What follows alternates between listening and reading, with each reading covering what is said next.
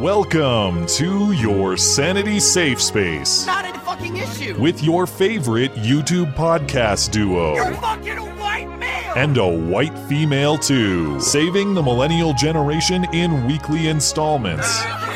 Live from a castle tower and his mother's basement. This is Beauty and the Beta. And we will make America great again.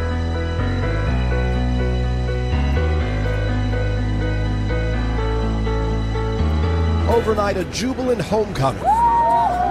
3 Americans, former prisoners in North Korea, now free. President Trump escorting the men off their plane.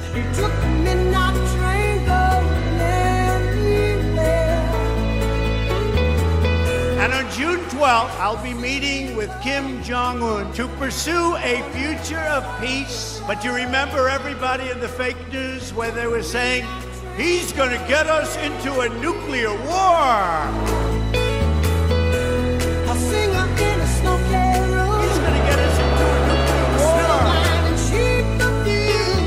Maybe Donald Trump believes that this success in the foreign policy field might be enough, to distract attention away from the Robert Mueller investigation into Russia, the criminal investigation of his own personal attorney, the Stormy Daniels affair. You are fake news. Very fake news. We'll do it live. Fuck it. I'll write it and we'll do it live. Get your clone fascist ass out of here! Gag free whoever he is. I can't believe that someone would have so much hate in their heart. Hello and welcome to the show. It is a great show. It is a terrific show. It is a tremendous show. Frankly, the best. You can ask anyone about that. You laughing about the hate in your heart? Yeah, that was a great intro. Good job. I will sneak that soundbite in wherever I can. I will run that one into the ground. I can't believe that someone would have so much hate in their heart. Yeah. This was from last week's Hoax Hate. You guys check it out. Yes, if you missed that. It was a very classic Hoax Hate. End of the episode last week. This, of course, is Beauty and the Beta. My name is Matt Christensen. I'm flanked on my right, as always, by my wonderful co-host, Blonde. Welcome. Hello. We're rolling solo for a bit. No guests this week. Some packed personal schedules. Maybe we'll speak to that a little bit later. But, the news still stops for nobody, not even us, when we have a lot of personal things going on. So we're going to cover as much as we can. Trump nukes the Iran deal. That's probably the news of the week that we'll go with for story number 1 this week.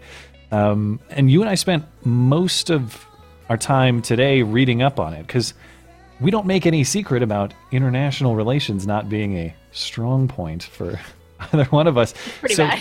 But we did spend a lot of time reading up on this issue today, and I think both of us kind of ended up in a spot that we didn't foresee. At least I didn't foresee. Mm-hmm. Yeah. So we'll discuss everything you need to know, and you can take our opinion with a grain of salt, even though we tried our best. We're still going to go for it. In addition to that, big foreign policy, big international relations week. You heard it in the intro. Trump secures the release of U.S. citizen North Korean prisoners ahead of meeting Kim Jong-un next month. In addition to that, 5 ISIS leaders are captured as well. So I guess this is Trump's tour of winning that he promised in the campaign. We'll break it all down because while this is all going on, a lot of presidential action going on, Democrats are aggressively positioning themselves for a 2018 defeat spectacular enough to rival 2016. They are hard at work making sure that they can snatch defeat from the jaws of victory. And I have so many clips of Democrats doing insane things politically this week, I can't even tease them all because they're all so stupid. So I can't wait to get to that segment because it is hilarious. And then, of course, other big news this week. New York Attorney General Eric Schneider-man gets Me Too'd. Hard. Yeah. But not before Sam B celebrated him as an anti-Trump superhero last fall. We'll take a look at that segment as well as the facts surrounding the superhero Schneider-man. Oh, it's so Schneider-man. Good. So good. A rare mass shooting strikes Australia. What can we learn from that? Interesting story there. Which I did not even hear about this week. Yeah, it got mentioned here and there. It's been a big talking point in conservative media because, of course, how did a mass shooting happen when guns are banned. So we'll get to that, but there's even more depth to it. And there's a Vox piece that speaks to that question that I want to get to, because I think they kind of, they missed the point in that Vox piece.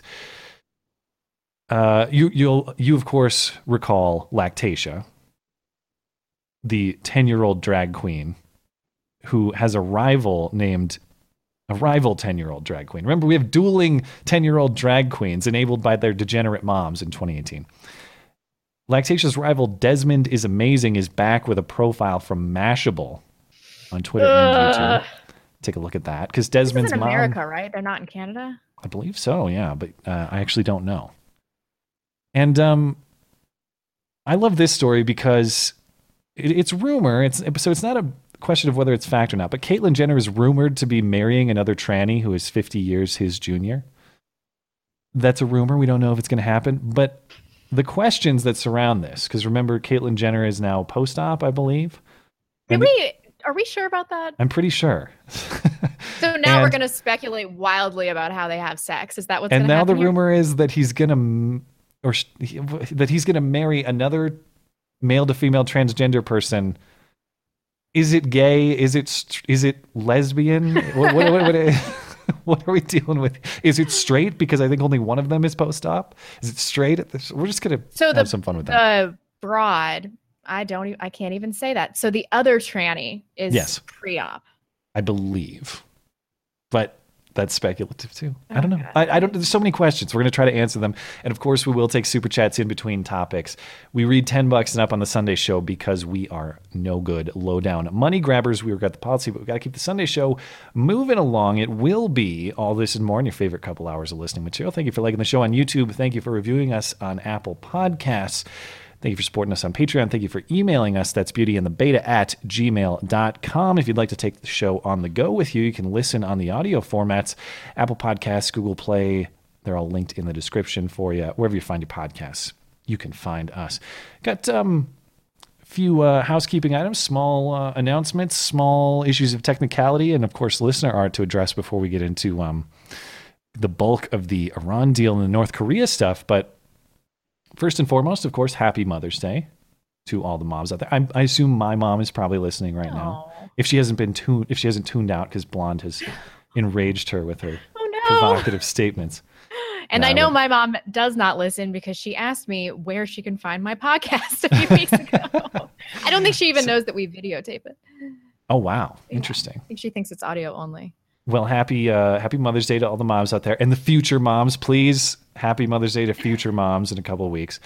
Speaking of which, we won't have a call-in show this week. No call-in show stream on Wednesday. Yeah. I don't know if you want to say why, but we'll just call it personal reasons. Oh, I haven't seen my man in 10 months, and he was mobilized a whole year ago, and so I'm going to see him the day after tomorrow. I'm really excited. And then this. Just say whatever you were going to say. Well, then I can really tell you, I don't care. This is for your fiance. Like when, in the Skype chat, this is not my problem. Talk to your fiance. Talk to your fiance. Yeah. Yeah. Yeah, that'll be great. I look forward to the pregnancy more than anybody, I assume. I can't tell anybody after I get pregnant, which might take a while, might take a few months. I can't tell anybody for 3 additional months. So everybody's just going to have to get off my case about it. Oh, well, I will not inquire why, but I was unaware. No, women just generally shouldn't. It's not a good idea because of... There's a high miscarriage rate in the very early trimesters and everything. So the general rule of thumb is wait 3 months to tell your friends and family. Gotcha. And the internet. Now, the other factor, too, a lot of people have been annoyed, rightfully so. I understand the nuisance. I understand the inconvenience. Yeah. YouTube has been having some kind of processing issue whereby the start of our show gets chopped off after we're done streaming if you watch it later. And it's anything over 2 hours. So the stream gets capped at 2 hours. You miss the intro. You miss this talk that we're doing right now. And normally that would happen previously. And then YouTube would process and it would take an hour or two and it'd be fine. Yep. Lately, it's been taking up to days for this to happen. Yeah, several days. So I've been in touch with YouTube and said, what's the deal? Can you help me fix this? Or what can we do? YouTube said that they were investigating my video specifically and that they were going to email me back with their findings. Yeah. and this was last Tuesday because everyone was complaining about last week's stream. I did get a response from Team YouTube. They did say the following about our stream. So, I think glad we cleared that up. I think we might be in good shape for this week's. I apologize. My computer's being go away. My computer's like, hey, it's time for a Windows update. Is now a good time? No, it's not. I swear to God, if you automatically restart now, put a bullet in that PC it's right like there. The old days where one of us dropped out every episode. Yeah. So, but this YouTube thing's really annoying because we always go, I don't know, about 10 minutes over 2 hours, and then it cuts off the intro. And we can't really control too much how much we get into certain topics. I don't want to dictate our show. I don't want to be like, I don't want to go over 2 hours. Yeah, and I don't want to bring less content to fit this stupid. And the annoying thing with YouTube is like, I get it. You have I can't expect processing to be instant, but one, the problem didn't exist before, and two, the 90% of the listens the show's going to get occur within that 48-hour window.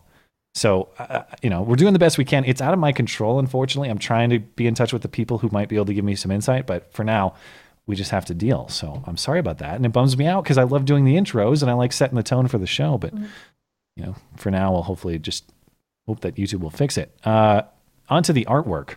It's been a great week for art. So you and I have is there one female in the world that we both agree is attractive? I don't know. It's like we have. Yeah, Sophie Turner. Just joking. Well, I'm not saying she's unattractive. I've heard you call her like a pointy. She's pointy. Yeah. Whatever. She's no Arya Stark. Who is Arya is the hotter of the two. Arya is not the hottest chick in the world. We have spent more time debating this specific topic than anything else on our show. I swear to God. I thought that Daisy Ridley would be an uncontroversial opinion about attractive women. And we, of course, don't agree on that because you say that she's what? As the artwork here from listener Trim shows, she's 90% forehead, 10% teeth. Oh my God, it's so true. That is exactly it. Yes, she's very unattractive. And then I think your face is particularly hilarious. I disagree with the premise of this art, but I appreciate its style and the hard work that was put into it. I think it's very good. I think it's very funny. I can't deny that the caricatures are identifiably everybody involved. So that's fun. You're soiling, Corinne. That is so funny. And the tongue is just it's just a large, thirsty tongue. I love everything about this. This is hilarious. This is the best artwork we've ever gotten. That was good stuff. Thank you, Trim. It produced a reaction. It produced a laugh, which it was designed to do. Although any guy who says Daisy Ridley is unattractive, come on. Let's be honest. I stand by my original statement about her forehead and tooth ratio. Fair enough. We got to keep it moving along. We got art from Rich, who's been doing those alternative reality bits for us for so long. But this week we just have a movie promo for Sleepless in Seattle 2. Führer with a shotgun is what it says. 0 to execution. And I like that it's got my angry face, the lactation face. Yeah, you must have searched for a while to get the right expression. Or maybe you do that more a show than I realized. I do. It's when I'm like speechless, so angry that I'm speechless. Yeah, we'll check back during the Desmond segment later tonight and see if it's reproduced. I got some. This one. Did I forget to put I might have forgot to put this in the notes. Oh, no, I did. This is the one from Tom. Remember previously he did that artwork of Ben and I on Out Magazine? Yeah. Ben and I as like a romantic couple. Well, of course, Ben Shapiro, of course. Of course, Ben and I have had a rocky relationship lately, so it's in trouble. They're on the outs. Does short height equal white knight? Why are you so tired of... I can't. I made this too small. What does this actually say? I want to read all these because they were really good. Why are you so tired of tasting those matzo balls? 3 major signs you're overspinning his dreidel. Help, my fiance is cucked, and how to break it off with the Trump and dump. He accidentally called me Alex ... in the bedroom. Ooh, wow. Ooh. So thank you, Tom. That's good.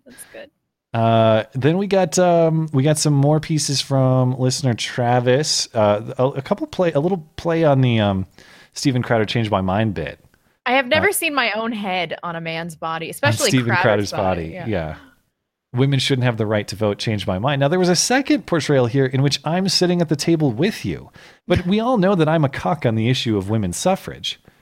So I'm alone on this one. Yeah, I have to disagree with this premise. I should be trying to convince you, I suppose. Yeah, I mean, people often ask me if I say that satirically, but I'm being totally serious when I talk about repealing. Maybe we should have a serious discussion on it at some point. Yeah. I'll leave it there. Thanks, Travis. We appreciate it. For the record, I fully support the 19th Amendment. Yeah. Just so you know, hit piece writers. Maybe I don't. Just write a hit piece about me. Say I don't support this. Yeah, really. Are you listening, Amendment. Jared Holt? Yeah, I have questions about it. I'm having my doubts. And then he sent Trekkie in the chat, which I appreciated as well. So, and that's also from Travis. Oh, yikes. Lastly, before we move it along here, just a mug from listener Rachel Jane. Got a mug from the mug shop, and the shirt shop looks great. Thank you for supporting the show. And she has a very hot upper face. It is, yeah. It makes me interested to know what the lower half looks like. Yeah. Hopefully we don't have the Daisy Ridley situation going on, but I think this chick is a fox. It makes me happy to know that we have like really beautiful female listeners. If any female listeners, I'm like, yes. Awesome. Yeah. So thank you, Rachel. And if you're interested in some of the show merchandise, that's linked in the description for you. Two more items before we move in. So you went to see Jordan Peterson in Seattle this week. I just wanted a quick recap of what that was like. I did. One of our patrons had an extra ticket, and so I got to meet up with him, which was super fun. We had a great time. And then Dave Rubin actually opened for JP, and he was really funny, and it was great to see him again. And Jordan Peterson, at first, it was a little meandering. I was like, oh no, we're going to get Jordan Peterson 2 hours of stream of consciousness, which is kind of what we got. But I drew a lot from the lecture. I'm really happy that I went. And then afterwards, I had to meet up with some patrons. And so that was really great. I'm just really glad I got to go. We actually investigated and we were going to try to get tickets, but it was prohibitively expensive, like immediately after they went on sale. So I didn't think I was going to be able to go. So thank my patrons for that. And I will also be at Owen Benjamin on June 4th. So if I have any patrons that are going to that in Bellevue, just shoot me an email. And I think we're going to meet up at some Irish pub where I'll be drinking Shirley Temples. Yeah. Awesome. So it was good. I'm glad I went. Well, cool. Yeah. Everybody that I've heard of who's attended the event has had good things to say. And I saw you put it in the notes too. The same thing I've heard from everybody. No protesters. I'm really surprised by that. The security was great. They dug around my purse. They had a metal detector for every single person. You had to hold your arms out, and there was just not a peep. No protesters outside, nothing. And there were, I think, 1,500 people there. Wow. Well, a line all the way around the block in Seattle. Yeah. I was so proud. The last story that I want to mention, because it doesn't really fit into tonight's show, but it was so silly that I just wanted to go through it really quick. I love this story. School bus driver accused of texting, searching for your mama jokes while behind the wheel. Did you catch this? So this is out of Anoka County, Minnesota. A school bus driver is facing 15 separate charges, including reckless driving and other traffic offenses, after a mom complained about her distracted driving. According to a recording taken on the bus in February, this bus driver was not wearing a seatbelt, swerving throughout traffic lanes, allowing children to move freely about the bus, sharing details of her personal life with students, including an inappropriate life lesson, in quotations, containing profanities. Video also showed the bus driver texting while driving and looking up, quote, "your mama jokes" on her phone. She then handed the cell phone to a student to read the "yo mama jokes" aloud over the bus intercom system. All I have to say is, thanks to that mom for narking. You ruined everything. It's like that mom we heard on the call-in show who ruined the Boy Scouts because they were swing. You ruined the whole thing. That sounds like the best bus to ride ever. I wish I could have ridden. Everyone wanted that bus driver. I wish I could have ridden that bus, hearing this lady tell you profane life lessons and letting you read your mama jokes over the intercom. Oh, geez. No word yet on no. I don't know what sort of punishment she faces for her crimes if they rise to the criminal level. I don't know. Anyway, just a funny story. And onto the seriousness. Got to reset because now I'm in serious international relations mode. Yeah. Because we'll talk Trump and the Iran deal. I didn't. And Iran really and talk about this. Israel fighting. Because we got it's not war at this point, but we got like missile fights going on between Iran and Israel. So, really quick factual recap. On Tuesday, Trump announced that the Obama administration's executive deal on the Iranian nuclear program is no more from the U.S. perspective. Canceled from the U.S. perspective, we're withdrawing. We're not participating anymore. So you'll recall this deal was originally reached in 2015 between Iran and the U.S., the U.K., France, China, Russia, and Germany. Iran agreed to limit its nuclear activities and allow international inspectors in to inspect and make sure they're following the terms of the deal and not developing weapons in return for lifting economic sanctions. So this was an interesting point because I've always been under the impression that we just like gave Iran a bunch of money for this. So I was looking at this earlier. It's not accurate to say we just gave them a pile of money. So when you hear about the financial exchanges of this deal, estimates for the value of the lifted sanctions are $150 billion because these were frozen Iranian assets that were freed up after the lifting of the sanctions. So it's Iranian assets that Iran can now access. It's not giving them a bunch of money. And there was a smaller sum too. The U.S. also gave Iran $1.8 billion in cash. You'll hear that reference frequently. That was to resolve. That was a term of the deal to resolve an arms contract between the U.S. and Iran that predated the Iranian Revolution in 1979. Iran paid for military equipment, and we never delivered it. So we're giving Iranian money back. I guess we should start. I mean, what did you think about this when it happened in 2015? I actually didn't have a huge opinion of it at the time. I don't remember following it super closely. I mean, I remember shitting all over Obama, and I was so appalled, and I was talking about how he was acting unilaterally, and this was overreaching and I remember being like really pissed off about it. But then once I started learning about it, these last few months, I am in a different place now, I will say. Wow, what is going on? Now you're going to start to be soft on Obama too. No, I will say this. I mean, he was a Muslim sympathizer. So, but there are some things that I just hated on him for really hardcore that now I just view differently, and this happens to be one of the things. Yeah, I think it's fair to say that to summarize my opinion before we go through all the facts, like I am not opposed to walking away from this deal. I don't necessarily think it's a great idea to try to. I don't know if you're going to reduce Iran's nuclear potential by buddying up to them and just trying to be their friends and that sort of thing. I'm not convinced this deal is a great deal, nor am I happy about how it came to be. We'll talk about that a little bit later. Executive action deals in this way are not the greatest thing either. But I would support maybe walking away from it. But what we're doing now is walking away from it under the pretense of going back with harsher terms. We're not walking away to stop meddling in these affairs. We're walking away to meddle more later. But I want to explain exactly how we get to that. And I used to believe that it was our responsibility to police other countries' nuclear arsenals. But now I view that differently too. It's like if you're stationed in that region and you're surrounded by enemies, don't you have the right to have a nuclear arsenal, like as a defense mechanism? We act like these people Interesting question. Are just going to indiscriminately blow up other countries. We have to stop thinking about it in that way. I mean, I talked about this before, but this is why people own a gun. You don't own a gun so you can shoot people. It's mostly so you can defend yourself in case somebody comes after you. And I feel that way about nuclear weapons now, which I didn't, when this happened a few years ago. Before we get into the bulk of opinion forming, I want to go through what Trump had to say, Iran's reaction, and then I want to summarize, because for somebody who's not super well versed in this, I had to read some competing opinions today. I read Guy Benson over at Town Hall, who's in favor of Trump's move. I read a couple pieces over at Vox that are in opposition to the move, and I thought the information that was revealed in those competing pieces was helpful. So first, let's listen to what the president had to say about withdrawing from the deal.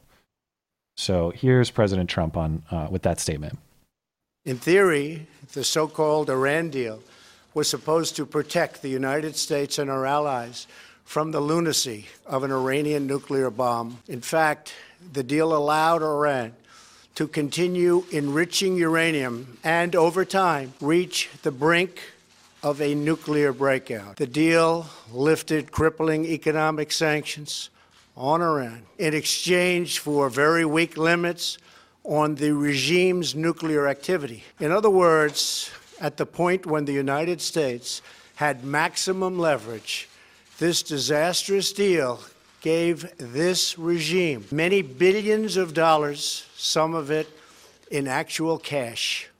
A great embarrassment to me as a citizen and to all citizens of the United States. At the heart of the Iran deal was a giant fiction that a murderous regime desired only a peaceful nuclear energy program. Today, we have definitive proof that this Iranian promise was a lie. Last week, Israel published intelligence documents, long concealed by Iran, conclusively showing the Iranian regime and its history of pursuing nuclear weapons. I am announcing today that the United States will withdraw from the Iran nuclear deal. We will not allow American cities to be threatened with destruction, and we will not allow a regime that chants death to America to gain access to the most deadly weapons on earth. As we exit the Iran deal, we will be working with our allies to find a real, comprehensive, and lasting solution to the Iranian nuclear threat. In the meantime, powerful sanctions will go into full effect. If the regime continues its nuclear aspirations, it will have bigger problems than it has ever had before. Okay. Now did you have something to say about that? Well, in the beginning of that speech, he talks about Iranian aggression. Sorry, Caesar's on me. Aggression towards Syria. And it's like when I heard him say that, I was like, are you serious? Seriously? It's just amazing that he can take that stance, all things considered. What were you going to say? As your criticism being, why would that be of U.S. concern, or what? Yeah. So I want to go through these competing pieces, and because I want to characterize the opposing viewpoints on this as fairly as possible, because again, I'm not an expert on these things. I really had to read these and think critically about some of the claims to figure out where I stand on this. But this is Guy Benson over at Town Hall. I thought this was a pretty good piece, but here's a summary of his argument in favor of Trump's move. The deal as it existed, and we heard Trump speak to this a little bit, the deal as it existed, Guy Benson said, cleared the way for Iran to develop nuclear arms anyhow. So it wasn't particularly effective in his viewpoint. The deal restrictions automatically expired after between 10 and 15 years, during which time Iran is permitted to enrich uranium, utilize advanced centrifuges, and continue research and development. Even if fully compliant, if Iran were fully compliant, the deal would only delay Iran's nuclear ambitions. It would not prevent them.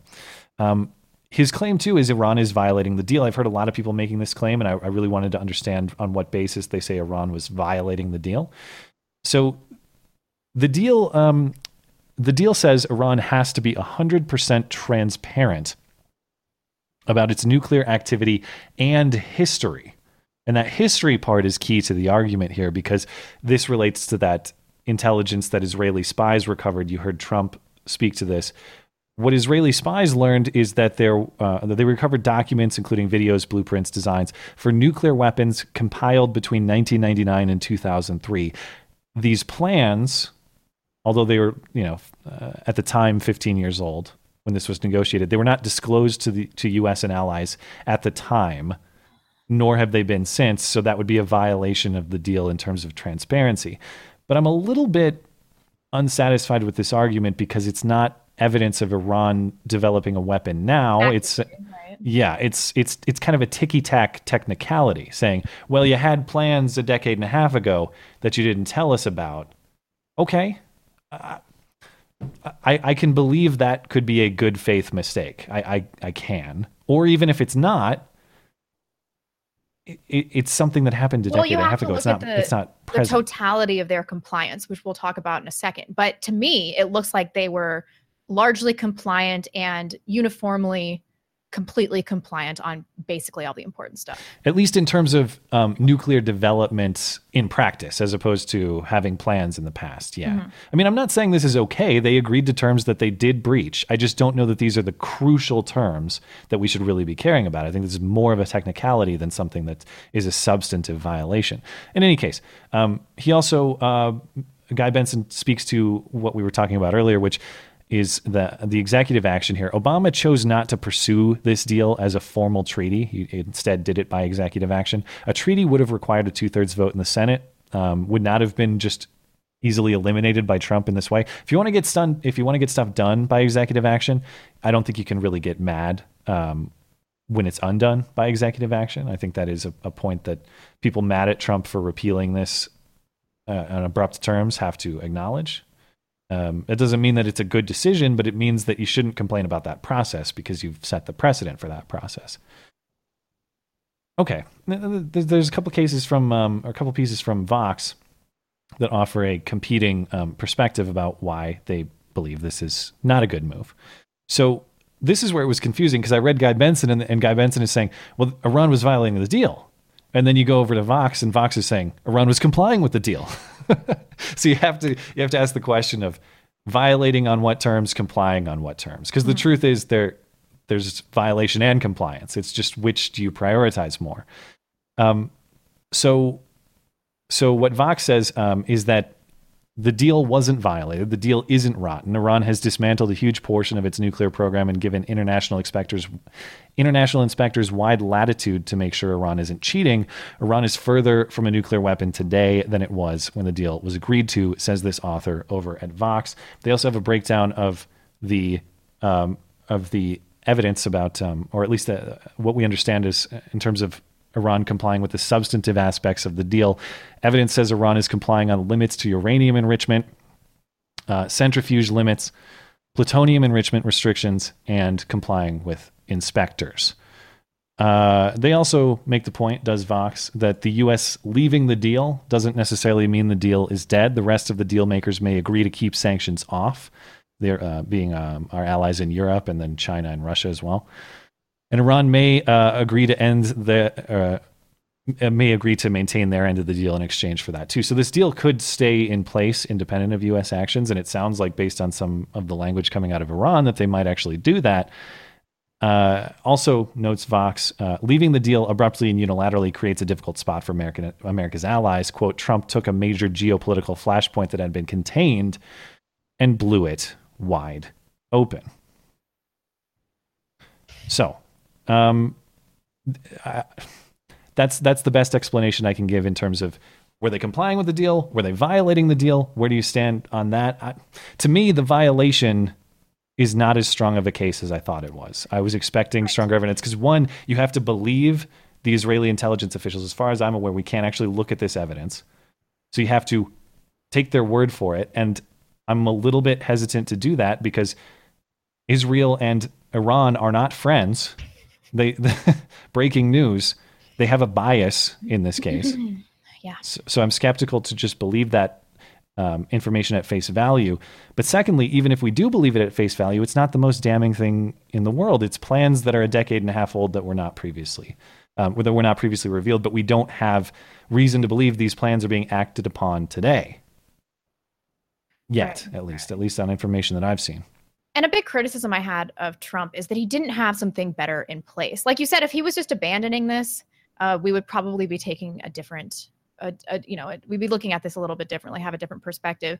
But he has nothing else in his plan. I mean, what is he going to do? Yeah, I mean, we heard him say, we're going to renegotiate something much harsher. But what if they just refuse to negotiate? And it was interesting that he said we're going to go back to our allies and work with them to do this. But it's right. That's another problem I have with this is in the process, you've pissed everyone off. Not just the other clip I forgot to play, which is vital. Of course, you've pissed off Iran, but you've also pissed off your allies who are working with you on this as well and put them in a tough spot. This was the clip that was mandatory out of Iran because the Iranian reaction in parliament is burning an American flag or a paper representation of the American flag and chanting death to America.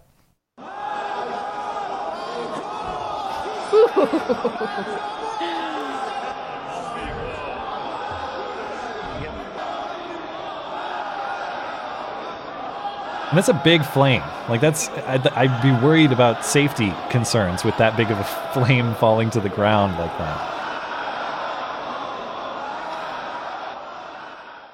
So that this is why I say I'm not entirely opposed to walking away from this deal, because I don't think that they decided death to America the second we walked away from this deal. It's not like we made the deal in 2015 and they said, oh, America's cool now. All right. Yeah. Not death to America. But the other side of this is, look, I'm not ever going to say that's justified. That's garbage. What we just witnessed is garbage. But I can understand the frustration that leads to it. I can understand the dissatisfaction with negotiating a deal and just having it pulled away without any type of effort to negotiate something else, or without I don't know, just somebody flipping the table and walking away. It's basically what we just saw. Yeah. There were the only other pieces I want to cover before we get more into opinions on this.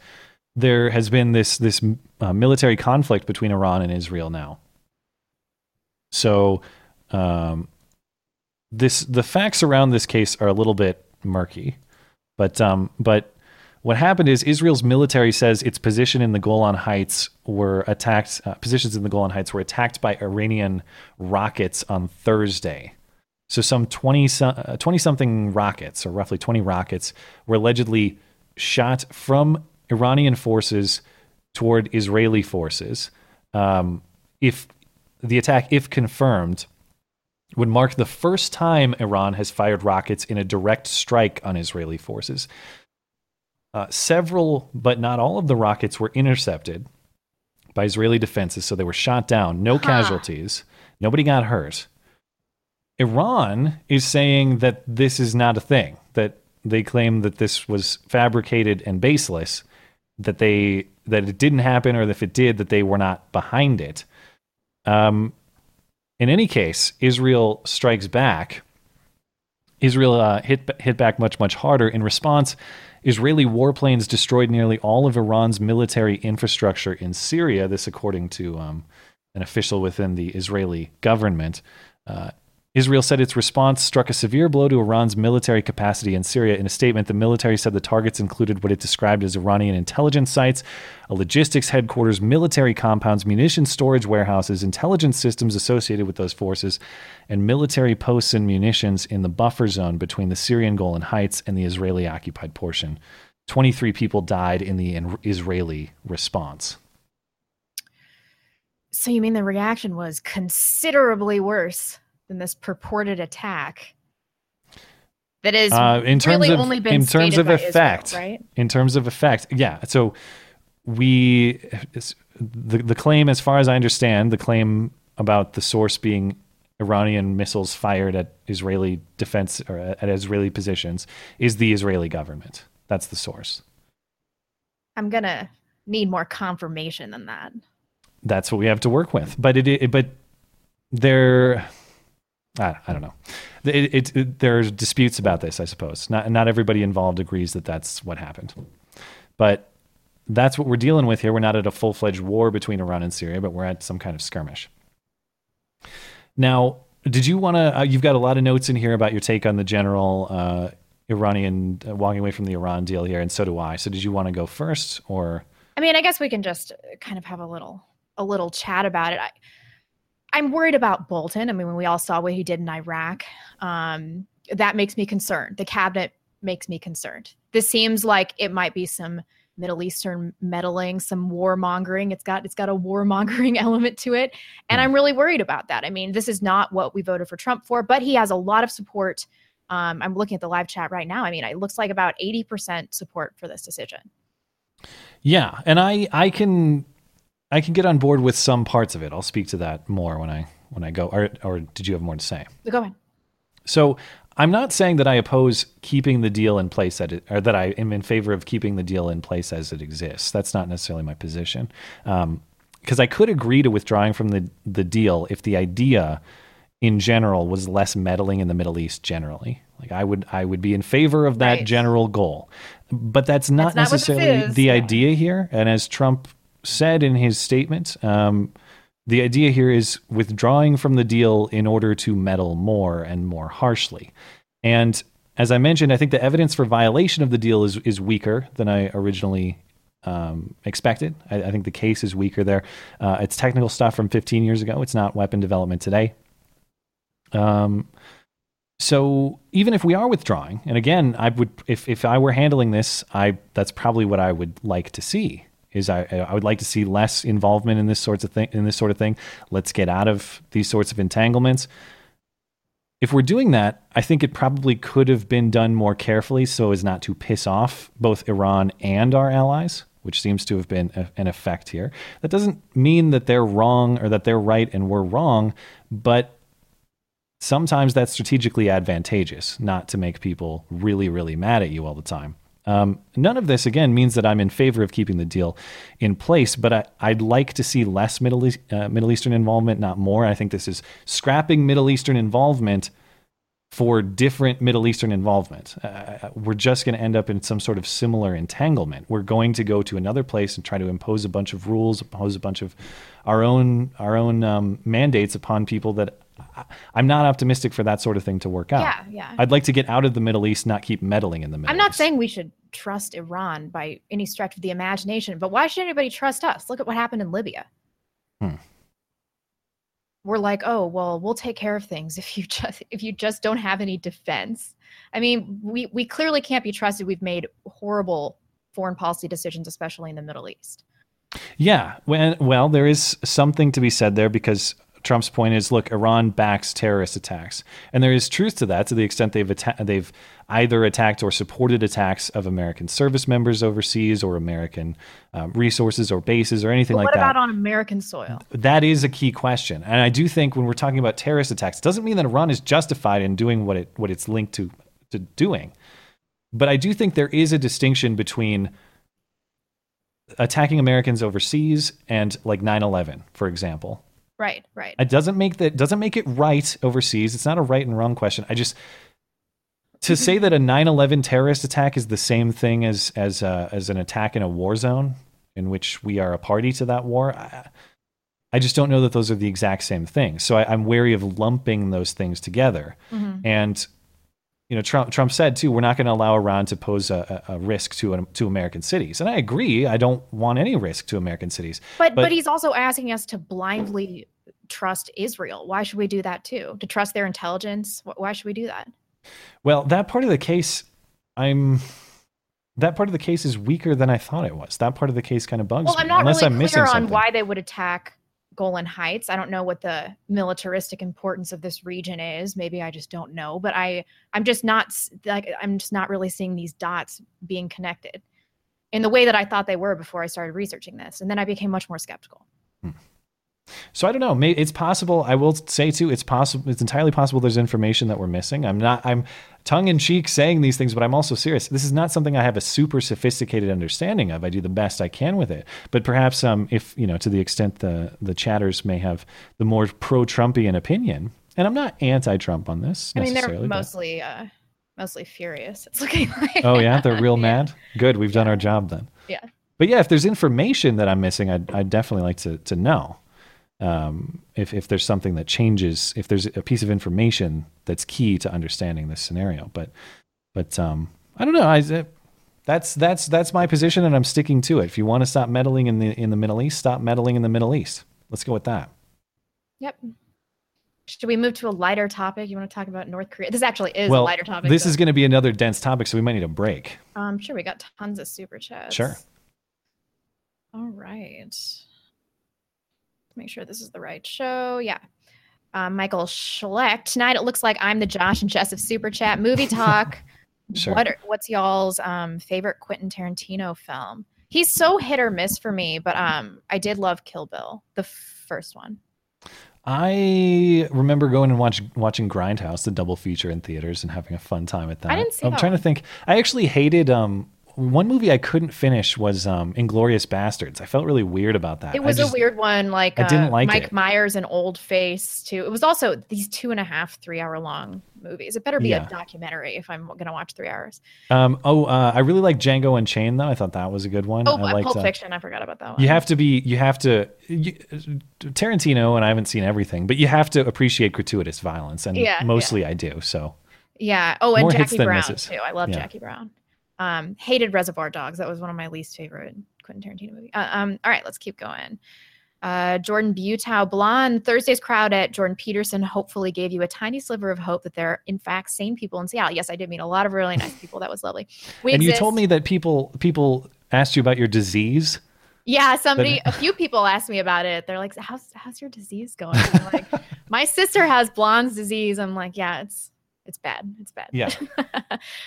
We exist. P.S. Good luck getting knocked up. Thank you, Jordan. We appreciate it. Far Too Hard. The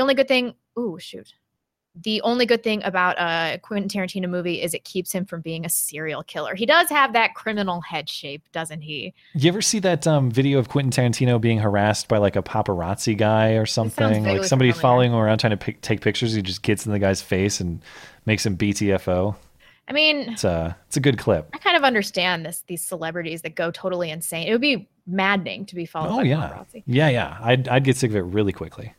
Judge Lot, no note. Thank you very much. Gabriel Lopez, Andy is back to faggotry. Sad days. Oh, no. I don't know what's going on his channel. Charlene, I don't know. Give Martin the wrench. I think Martin. I don't know who Martin is. Martin has a wrench, I think. Is he a mod? I don't know. I don't know. I'm sorry. I don't have that authority. Only the man has that. You'll have to email me and make your case. I do have blocking authority, which I use all the time. Because you are yourself a wrench. Yeah. I am. Yeah. Steel Rain, to spite feminists, I would like to wish all the dads out there a happy motherfuckers day. Thank you, Steel Rain. Filbert 53 Rogers, some more shekels for the best low down, no good money grabbers on YouTube. Thanks for all you do and blessings as you continue to use your talents for good. Don't you mean no good? Sure. Thank you for supporting the show. Everyday Skeptic, Matt, the female protester from your Rubin video. Oh, it was insufferable. That insufferable video points to the correlation between hate speech and hate violence. The link between ideas and violence is important. See Islam. She's wrong, but take the argument at its strongest. Interesting. Thank you, Everyday Skeptic. Sure. Ideas and violence are not the same thing. No, indeed. They're not. And the reason it's key to make that distinction is because if you link them inextricably, as she does, all of a sudden violence becomes a justifiable response to words and ideas. That's, I think, why they do it. But yeah. Sean Cousins, if CNN didn't report it, it never happened. So Schneider-man, women is innocent and Australian is fine. Yeah. I am actually struggling with how Schneider-man, I will speak to it later, but I'm not a fan of Schneider-man politically, but he deserves the same presumption of innocence as anybody. So the thing I'm struggling with is how much is the resignation circumstantial evidence of guilt? That's... yeah, I would say if we're going to be philosophically consistent, then it's not really at all. And I will say that one of the women, I believe the one who said that she was made to act like a slave, I think that was the one to say, like, talking about her skin color. And she dated him and like went back to him repeatedly. At least one of the women did. And I didn't know that. If there's like some weird sex play and it's consensual, then, you know. But this is just the male feminist thing. How many times do they really dug yourself a hole on this one? I know. Yeah. U8Q1tis. I'm sorry. I don't know what that's supposed to be. Can't listen live, but I wanted to say you two provided excellent perspectives and have been very informative. Keep being gay Nazis and have fun. Thank you. Yeah, of course. The gayest of Nazis. The gayest, yeah. Duno Rush says, here's my money. Now love me. I'm desperate. Validate me, please. please love me. We do. I don't have any nice sounders that say, like, you're very nice and the world values you. That's what I need. I don't have any of those. Why do you have so much hate in your heart? Yeah. I only have mean ones. Thank you for that. Big Red Doggy. Happy Sunday, guys. Here's 33 shekels for each year I've been around as of today. And yes, having a birthday that happens to be pairing with Mother's Day sucks as much as you may think. Thank you, Big Red Doggy. Happy birthday. Yeah, you're second fiddle today, I guess. Nobody's happy birthday. Appreciate your support for the show. And it's been good to get to know you. Yeah, I mean, he's been around. It's been good to get to know you. That's the course talking. He's been around since the very, very, like, episode 0. Yeah. He's been around. Boogeyman 917. Up next, I'm going to talk about how Matt and I once made love. But first, a word about one of our fabulous sponsors, the great folks at ... Helix Sleep.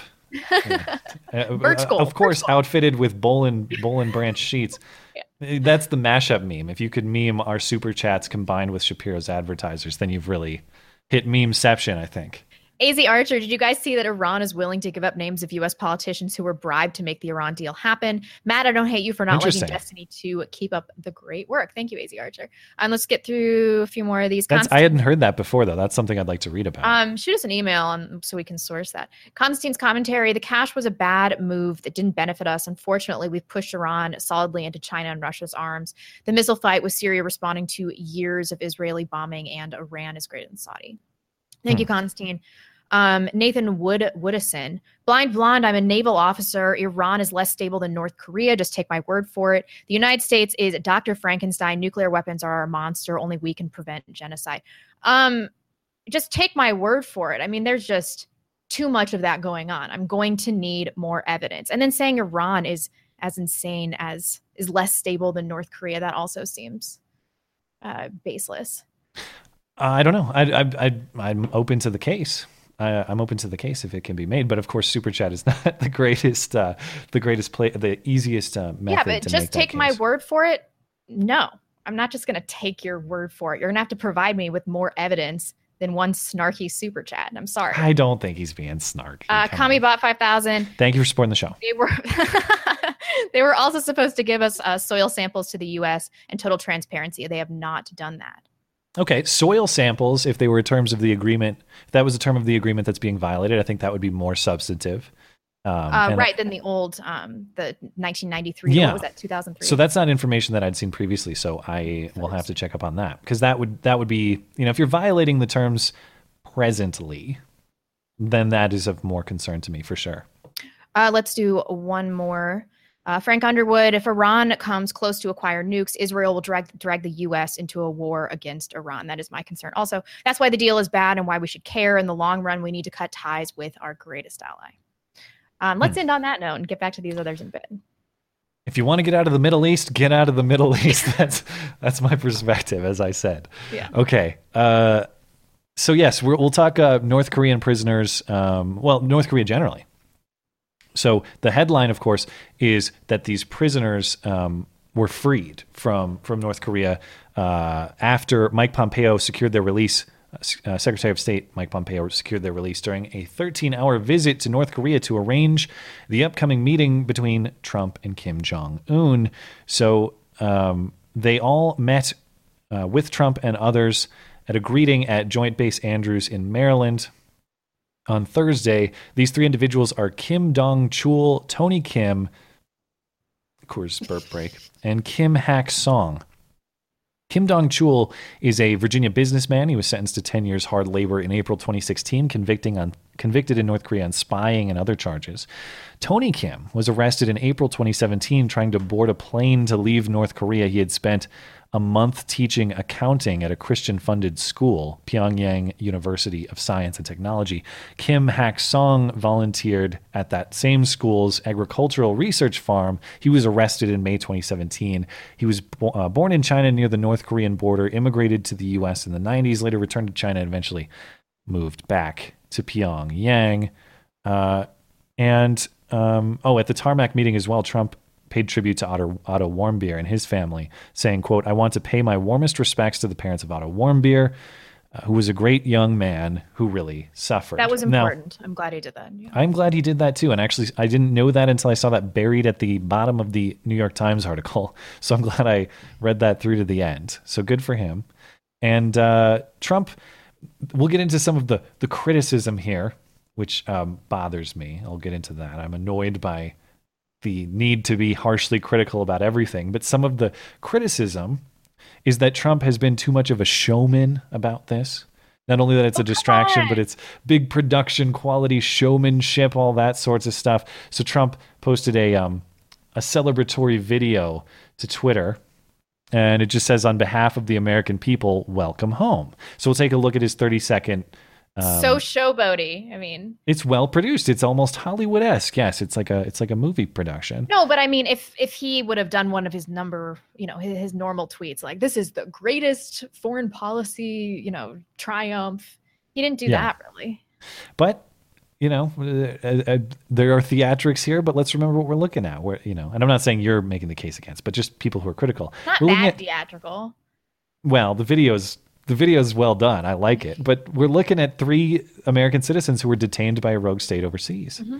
And look, I think that deserves a little pride, a little fun, a little celebration. So this was Trump's video, and then we'll just get a little bit more of the scenes of and some of the speaking at the actual tarmac when the plane landed. Okay, I take that back. The music's too much.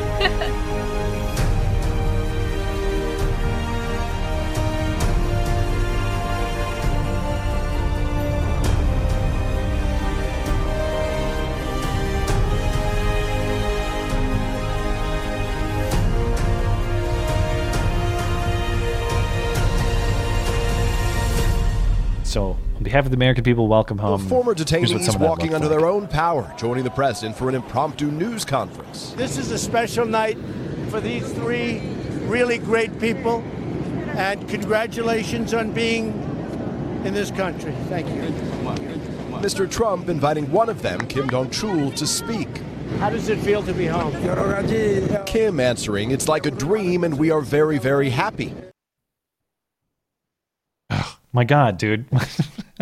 My computer's back at me. Countdown to goodness. We're all set for the Windows update scheduled at 8:10 p.m. No. Would you like to do it now? No, I wouldn't. Go away. You're going to ruin my show. I'm trying to be proud to be Americans right now. Jeez, what a terrible time for it to be doing that.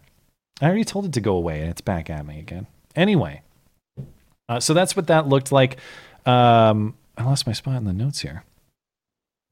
What I was leading up to was this. So of course this is a moment that I hope we could kind of unify as Americans around, whether it's this, whether it's killing bin Laden, whether it's things that are like, all right, this is an American achievement.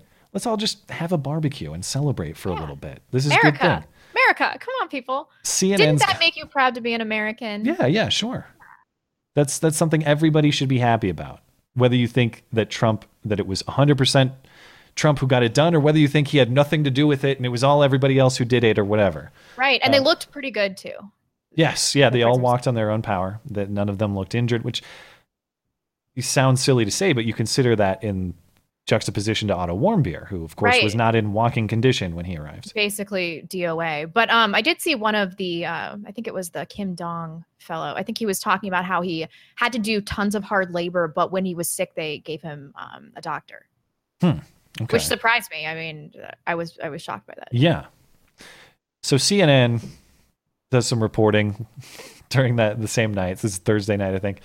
And the anchor makes the case that this is the big distraction from Stormy Daniels and Mueller and all that. That this is some kind of, if it's not a conspiracy, it's just Trump serendipitously benefiting at a time when he could really use something beneficial to distract from his troubles. This is the CNN coverage. Donald Trump's is a TV moment for him. If nothing else, he knows how to get a lot of publicity, how to bleed a lot of drama. Jeff, what is interesting is in the past, like when Donald Trump went to Las Vegas after the mass shooting there, he met with the first responders, the medical workers, and that video was quickly turned into a campaign sort of style video, which they put out on social media. We saw something similar. We went to Texas during the hurricanes there. How soon will it be before we see these images turned around and put out on social media by the president as some kind of campaign message? I expect before the sun rises, you will see something like that. It's 2:26 in the morning. The president is there. He knows that this is a feel-good moment. And there's some reporting out there that maybe Donald Trump believes that this success in the foreign policy field might be enough, to distract attention away from the Robert Mueller investigation into Russia, the criminal investigation of his own personal attorney, the Stormy Daniels affair. What's sort of thinking there in the White House? What have you heard? There's no question that all of these weighty matters here are indeed giving the president something to focus on. These fucking idiots. It's like it hasn't even occurred to them that maybe Americans don't give a shit about Stormy Daniels. Maybe the Mueller investigation is falling apart because they have nothing. It's just a distraction from these much more important issues that we cover wall to wall 24/7, even though there's no substance to either of them. So people are losing interest. It's like this shit actually matters. Our relationship with North Korea matters. And that's the prisoner is not the only piece of good news. So there's this also coming out of North Korea. Trump thanks North Korea for saying it will dismantle nuclear test site ahead of summit. So they're planning to blow up the tunnels at this nuclear test site, and they're going to invite reporters to come watch it. This will be ahead of the June 12th meeting that is now scheduled between Trump and Kim Jong-un in Singapore. Now, I've seen some. I'm not fully aware of the specifics of this test site. I didn't have a ton of time to read about it. I was listening to Styx earlier, and he said that this site had already received a bunch of damage. They basically already blew it up themselves. Right. Yeah. So it wasn't functional. This was purely symbolic. But it is at least, at bare minimum, it is North Korea saying, we're not going to rebuild it as a good faith gesture. Maybe it's meaningless if it was already destroyed, but that's still better than them having a super fancy, high-functioning, very efficient weapons testing facility. Right. You know what else I heard Styx say, which really brought this home for me? He was talking a lot about how some of this isn't as important as it seems, but it is very important that Kim Jong-un actually went to South Korea. It was the first time he actually left North Korea, went somewhere else, put himself at risk. And I hadn't really thought about that. I was like, that is a large gesture. So I'm not saying that, we should trust him or anything like that, but I'm cautiously optimistic about this. Yeah. And I think you should be. Look, this is, I don't want to get overly technical about any of this stuff. I think this is all a major win. I think getting those people home from North Korea is a win. I think some sign of willingness to participate in discussion, Kim Jong-un, I think that's a win. Signs that he's maybe willing to compromise on some of his nuclear development, whether minimally or something that's more significant. I think that's a win. I don't see any downsides developing here. So look, if you're wanting for me to be a Trump cheerleader tonight, I will be a Trump cheerleader on the North Korea stuff. Everything out of North Korea that I've seen from a layman perspective, someone who doesn't have a super sophisticated understanding, all looks good to me. Thumbs up. I appreciate what's going on there. Yep. And Trump, of course, is having fun with this. He spoke to all of these issues, Iran and the North Korea stuff and a bunch of other stuff in a campaign-style rally in Indiana, where there's an upcoming Senate race in the fall and all that, and some primary races as well. And it was vintage campaign Trump. A couple quotes about the North Korea stuff from his Indiana rally that I thought were pretty fun. So this is Trump talking about what happened with or what's developing in the North Korea negotiations or plans to negotiate. But at 2:00 in the morning, I had the incredible honor of greeting 3 brave Americans who had been held in North Korea, and we welcomed them back home the proper way. And on June 12th, in Singapore, I'll be meeting with Kim Jong-un to pursue a future of peace and security for the world, for the whole world. But you remember everybody in the fake news where they were saying, he's going to get us into a nuclear war. He's going to get us into a nuclear war. Boom. And you know what gets you into nuclear wars? And you know what gets you into other wars? Weakness. Those hostages came out with respect. We didn't pay for them. We're going to set the table. We're going to make a great deal for the world, for North Korea, for South Korea, for Japan, for China. Look, and I'll be the first to admit, to the extent that his philosophy appears to be effective so far in North Korea, perhaps it'll have the same effectiveness on Iran, and I hope that is the case. I hope that's exactly what happens. And I, unlike a lot of these people, I'm not rooting for the country to fail. Doesn't it seem like a lot of these people in media would want the country to fail such that they can be right? Yeah, that's crazy. It's like you care more about being right than America succeeding. That's fucked up. Yeah. I mean, I got to give him credit on what's going on in North Korea. And if the same results show on the Iranian stuff, good for him, man. That's why he was elected. To succeed. Sure. I don't want this country to fail. I can't imagine that mindset where it's like, I want bad things to happen so I can be right about the political actor I don't like. That's insane. Mm-hmm. There was the last piece of international affairs information before we hop into the insane Democrats, because I can't wait to get to that segment. They're off their rocker. But tell me about, I didn't have a lot of time to read about the ISIS captures. So tell me what's going on there. We'll just quickly go through some facts, because when I read this, I was like, wow, ISIS is still a thing? They are, apparently. Apparently they are. So 5 senior ISIS leaders were captured in a joint operation involving U.S. and Iraqi forces. And obviously, they've lost almost all the territory they once held in Iraq and Syria. So their confessions were broadcast on Iraqi television. I think it was a few days ago. The first one to be captured was Ismail al-Athawi, and he was a close aide to al-Baghdadi, who has not been captured yet. And they were able to use an app on his phone to lure them across the Syrian border into Iraq, and then they were immediately arrested. Wow. Yeah. They were baited, you say? Yeah. Interesting. Totally. That's great.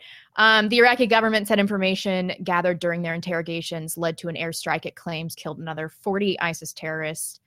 And so they're still looking for al-Baghdadi, but he's believed to still be operating on the border between Syria and Iraq. Let's see. We have a quote from CIA and CBS News senior national security contributor Michael Morrell. These guys have an understanding of what's happened to ISIS post-caliphate, where the senior leaders are in general, what their plans might be going forward. He also said he is the main individual al-Baghdadi we're after for 2 reasons. One is his removal will be a symbol of the defeat of ISIS in Iraq and Syria, just the final nail in the coffin. And he is a galvanizing force holding the rest of the group together. So if he went away, it would splinter apart. And I think he's right about that. I was surprised to hear that there were even 5 leaders left. So this is good. It seems like ISIS is done for. Yeah. I mean, I know that effectively they hold minimal territory anymore. They're certainly not the force they once were. And this is another it's another feather in the president's international relations accomplishments cap at this point. Good for him. These are, again, things to be celebrated. Someone in the live chat just said the app was Tinder. Maybe it was Grindr. Yeah, somebody was showing some ankle under that burqa on Tinder, and really they ran right across that border. Yeah. All right, cool. Well, thank you for the update on that. And let's. We think we should take another break? Should we just hop into the Democrats? This is going to be a little bit lengthy as well. We probably should take a wee break. Let's crank out at least a few. Oh, I've got some allergies. Sorry, guys. Jay Edgar said, did either of you read the deal? It's a bit of a dry read, but it really changed my perspective on the deal and the thoughts on our withdrawal. Washington Post has it posted still. I read part of it. I believe this Washington Post article, but I've not read the actual text of the deal, only descriptions of it, or the itemized lists of the terms. Thank you for that, Jay Edgar. Next, we have Adolf Hogg. I shouldn't laugh at I love that name. Every time. Yeah. One of my good friends is Iranian, and him and his family doesn't trust Iran.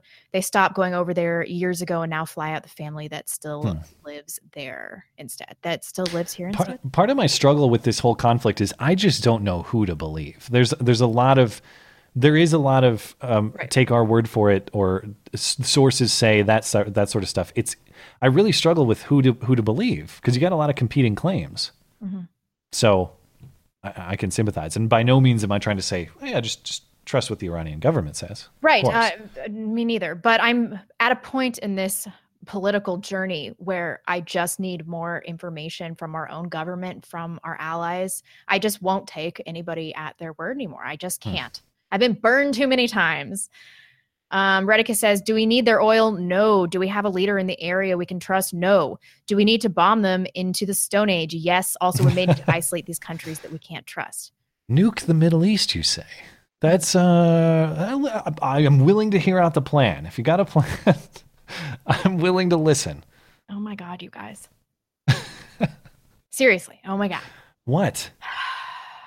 You got a better idea? Not nuke the Middle East. There's a better idea. Stop meddling in these countries' affairs. There won't be any more affairs after we're done. Don't you get it? You're the real Fuhrer. Yeah. I'm just trying to be practical. All right? I mean, talk to me 2 years ago and I probably would have been on board, but yeah, I'm just skeptical now, okay? Is there something wrong with being skeptical? Big LC, anything that stops, and now the nothing to do with religion of peace nuclear bombing of the week from becoming a segment is all right in my book. Thank you for that. I think we all share that. I don't think there's anyone who, well, maybe Blonde, I don't know. Do you want Iran to have a nuclear weapon? No, not particularly. But do we have the right to tell countries that they can't have I think that's an interesting question. Yeah, that is an interesting question. I mean, we all talked about not being the world police. That's what we wanted with this election. And it sounds a lot like we're trying to continue this world policing. Yeah, and to the point of the people who were in favor of leaving the deal into the fashion that Trump did, it is not as though this deal prevented them from any and all nuclear development. In fact, they were continuing nuclear development that's supposed to be for peaceful power purposes, So, I don't know. I'd like to think we all hope that they don't that we don't get the nothing to do with the religion of peace nuking of the week. Yeah. Hopefully. Although I will make the sounder if we get to that. God, I hope. See it. Yeah. Krampus from Kansas. Fuck the EU, especially Germany, since the U.S. backed out of the Iran deal. Merkel has said they can't only rely on U.S. defense. It's about time those morons overseas put their money where U.S. lives are. Seagram's Gin. One way to test Iran's desire for nuclear power versus weapons, several nations are close to alt-fuel nuke reactors that can't make a bomb, offer Iran one of these plans. If they say no, they want weapons. Interesting. Yeah, I think that's fair. I mean, I don't know what the technology looks like, but assuming those premises are true, yeah. The coward Libya gave up nuclear development, and then its leader was sodomized to death with a bayonet while his nation burned to the ground. That is exactly true. And I've said it a million times in the show, there are open air slave markets in Libya. So what is Iran supposed to do? Look at us and be like, they have a great track record with following through in Middle Eastern affairs in nuclear development. Well, I guess maybe the counterpoint is so Gaddafi voluntarily disarmed in response to U.S. might, basically, is my understanding of it. So maybe a little more strong manning. And that is how he was killed. He was sodomized to death. Yeah. Dragged through the streets. He was a shitty guy. That's how he died, in fact. They didn't just do it to his body. They actually killed him that way. Yeah, and then they dragged his body through. I've seen the video. It was it still stays with me. To give Trump as much credit as I can here, maybe he's right. Maybe, if you want to avoid nuclear conflict, you do it with strength, not weakness. Maybe I assume that's what he's going for. And maybe if you want him to voluntarily disarm, that's the route you have to take. Maybe that's what we'll see. Who knows? Everyday skeptic. One, nuclear weapons have Although they don't have nukes currently, at least as far as we know. But you know what I mean. Stop pursuing them. Everyday skeptic. Nuclear weapons have ushered in what historians have called the Great Peace, the longest peace between between superpowers, rather. 2, the Golan Heights is the high ground for mounting offensive. Thank you. Judge Locke, can you do anything about the science-based six-pack ads before your vids? It's given me a horrible body image. I do see people complain about this all the time. We have no control what ads play on either of our independent videos or on our... No, which is interesting because advertisers have all the control. Yeah. Yeah. Jason Siebold. Sorry about that. Props to you two for keeping up the good fight. Truth and reason will prevail. Thank you. We're good. I'll circle back for the remaining. Okay. So now we're going to get to the part that everybody can laugh at and we can all agree on, which is no matter what happens with Trump, whether it is great success or horrible failure, the Democrats will be there to ensure a spectacular failure in 2018. And I am now convinced after this week that it is going to happen. Not only will there not be a blue wave in 2018, they might even lose seats. Yeah. They might even lose seats if this week is any indicator. Why? Because if you had to draft the worst platform the Democrats could possibly create, not only to lose voters who might vote for them otherwise, but to mobilize conservatives, if you really want to get apathetic or complacent conservatives, people who would sit on the couch because they're not really energized, to get to the polls in the fall in an off year, you could tell them one of two things. One, we're going to take your guns. We already saw that. 2, we also don't believe in borders. Now we're going to see that this week. So anyone can come in. Anyone can come in, and you can't defend yourself. That's basically the platform that we're working with here. And that's just a piece of the pie. Because I have several clips of Democrats ensuring their own unelectability in the fall here. So this is I hope it's going to be a new bit. This is how Democrats will lose in 2018. Do you know where you got this Nancy Pelosi graphic? It's great. I just Googled Nancy Pelosi ugly face. And now a demonstration in how Democrats will miraculously lose in 2018 and beyond. Just win, baby. That's a sports term. That's a Warrior sports term. Okay, so our first entry tonight, in what is, I think, a 5-part piece. Pelosi is speaking with reporters at Politico, and she says she's fine with Democrats opposing her. We had Connor Lamb in Pennsylvania and others running on anti-Pelosi messaging. Look, I'll go to Congress and I'll oppose Nancy Pelosi. That's how Democrats win, by opposing Nancy Pelosi. She says she's fine with that and that she just wants well, for Democrats, just win, baby. Which is So interesting. uncool. Interesting as a political mantra. Like, I don't care if you hate me. I know I suck. Just win. But she botches the source. The sports fans will know the source of this quote. Does this mean Democrats are going to lose necessarily? No, this is just a fun one that I like. And it's Nancy Pelosi, so you're going to lose with her anyway. But listen to the quote, and I'll explain why it's so ridiculous. What are your thoughts on candidates like Connor Lamb, who arguably won as a result of his opposition to him? I think if they have to do that to win the election, I'm all for winning. So you think it's for winning the election? I'm all for winning. What is interesting about Connor Lamb? I mean, the logical conclusion, too, is go away. Like, Yeah. I'm all for winning the election, so I'm going away. That would be the smart play. And first of all, we had the superior candidate. Where they come up with their candidates is something. They wonder that too sometimes. I said they wonder that too sometimes. No. Speaking of which, we'll hear from Hillary next. Great. Where do they come up with their candidates? Says the party that nominated the least electable person I in know. the history of the country. How did this happen? More Sarcone? Really? I'm okay. You know, I said, just win, baby. So you just, That's your thought is... That's a sports term. Just win, baby. That's a warrior sports term. Cringe. Now, see, let me explain. I'll explain the sports aspect of this. She says, oh, that's a sports term. That's a warrior sports term. Referring to the Golden State Warriors, the basketball team defending NBA champions in her state of California. That's not where the quote comes from. The quote comes from Al Davis of the Oakland Raiders, an NFL team. Wrong sport, wrong league. I think that she's retarded for this because I can't. Trust me, sports fans will know. It's a sports term. It's a sports term. It comes from the Warriors. Just win, baby. No. But I grant that is the most niche slip up that we're going to see here, because I'll get right to Hillary to satisfy you. Not a super original quote either. Yeah. Come on. Oh, just win, baby? Yeah.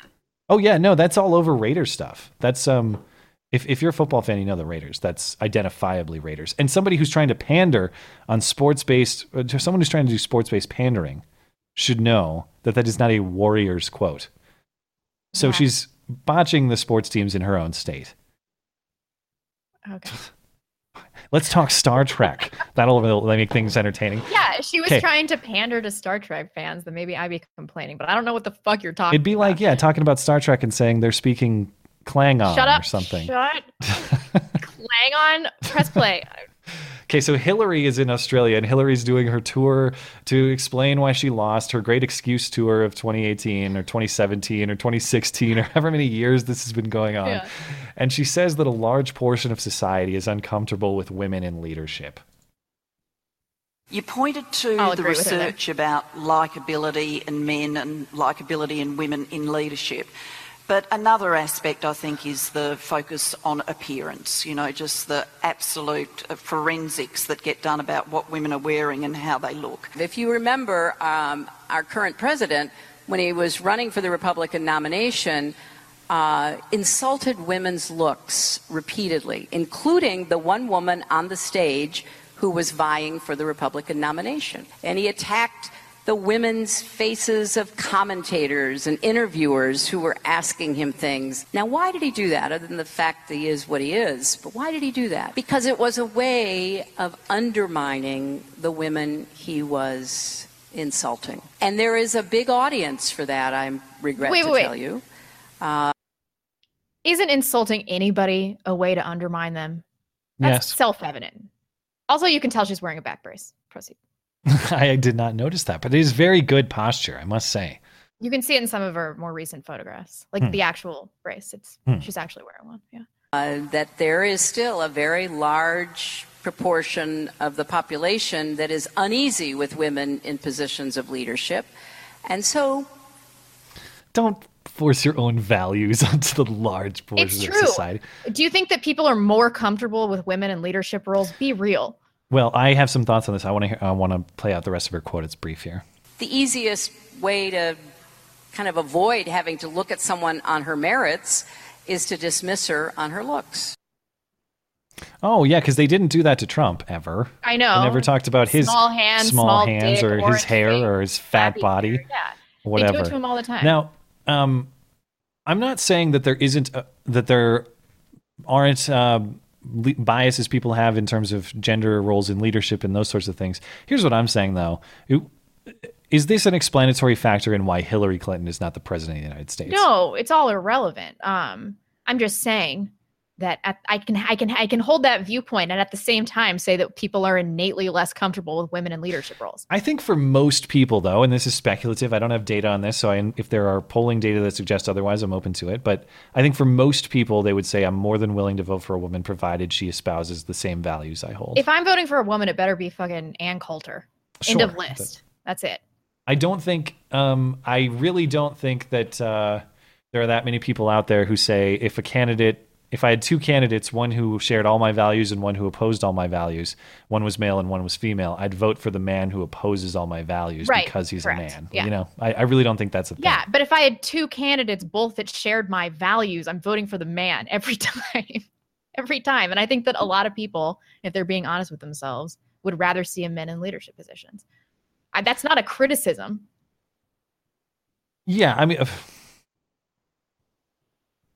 Anyway, moving on. I'm not saying it's devoid of truth. I'm just saying it's not an explanatory factor. It's not a defense, yeah. It's not an explanatory factor for Hillary's defeat. And that's what we're dealing with here anyway.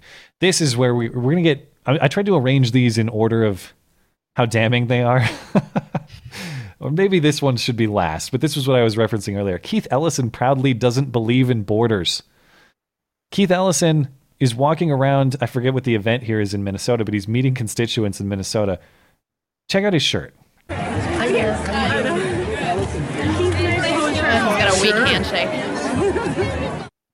Okay, remember, this is deputy chair of the party. Okay, this is under Tom Perez. This guy, same with the guy who called for the gun ban in Congress, second on the policy and steering committee to Pelosi. This guy is deputy chair of the party, walking around wearing a shirt that says "Yo no creo en fronteras," translated to English from Spanish to say, "I don't believe in borders." Oh my fucking God. Yeah, good luck campaigning on that one, dude. What are they doing? Have they learned nothing? They want to lose. I'm telling you, they're going to lose miraculously here. Here's another example. I love this. This is Pat Davis from New Mexico, current Albuquerque City Council member, self-described progressive, running in a 6-way contest for a congressional race in New Mexico. As I said, no clear frontrunner in that case. He ran an ad that just says "fuck the NRA." This is Pat Davis in New Mexico. Fuck the NRA. Their pro-gun policies have resulted in dead children, dead mothers, and dead fathers. I'm Pat Davis, and I approve this message because if Congress won't change our gun laws, we're changing Congress. Not an argument. And also this like boomer trying to be edgy shit is so cringe. Here's an interesting...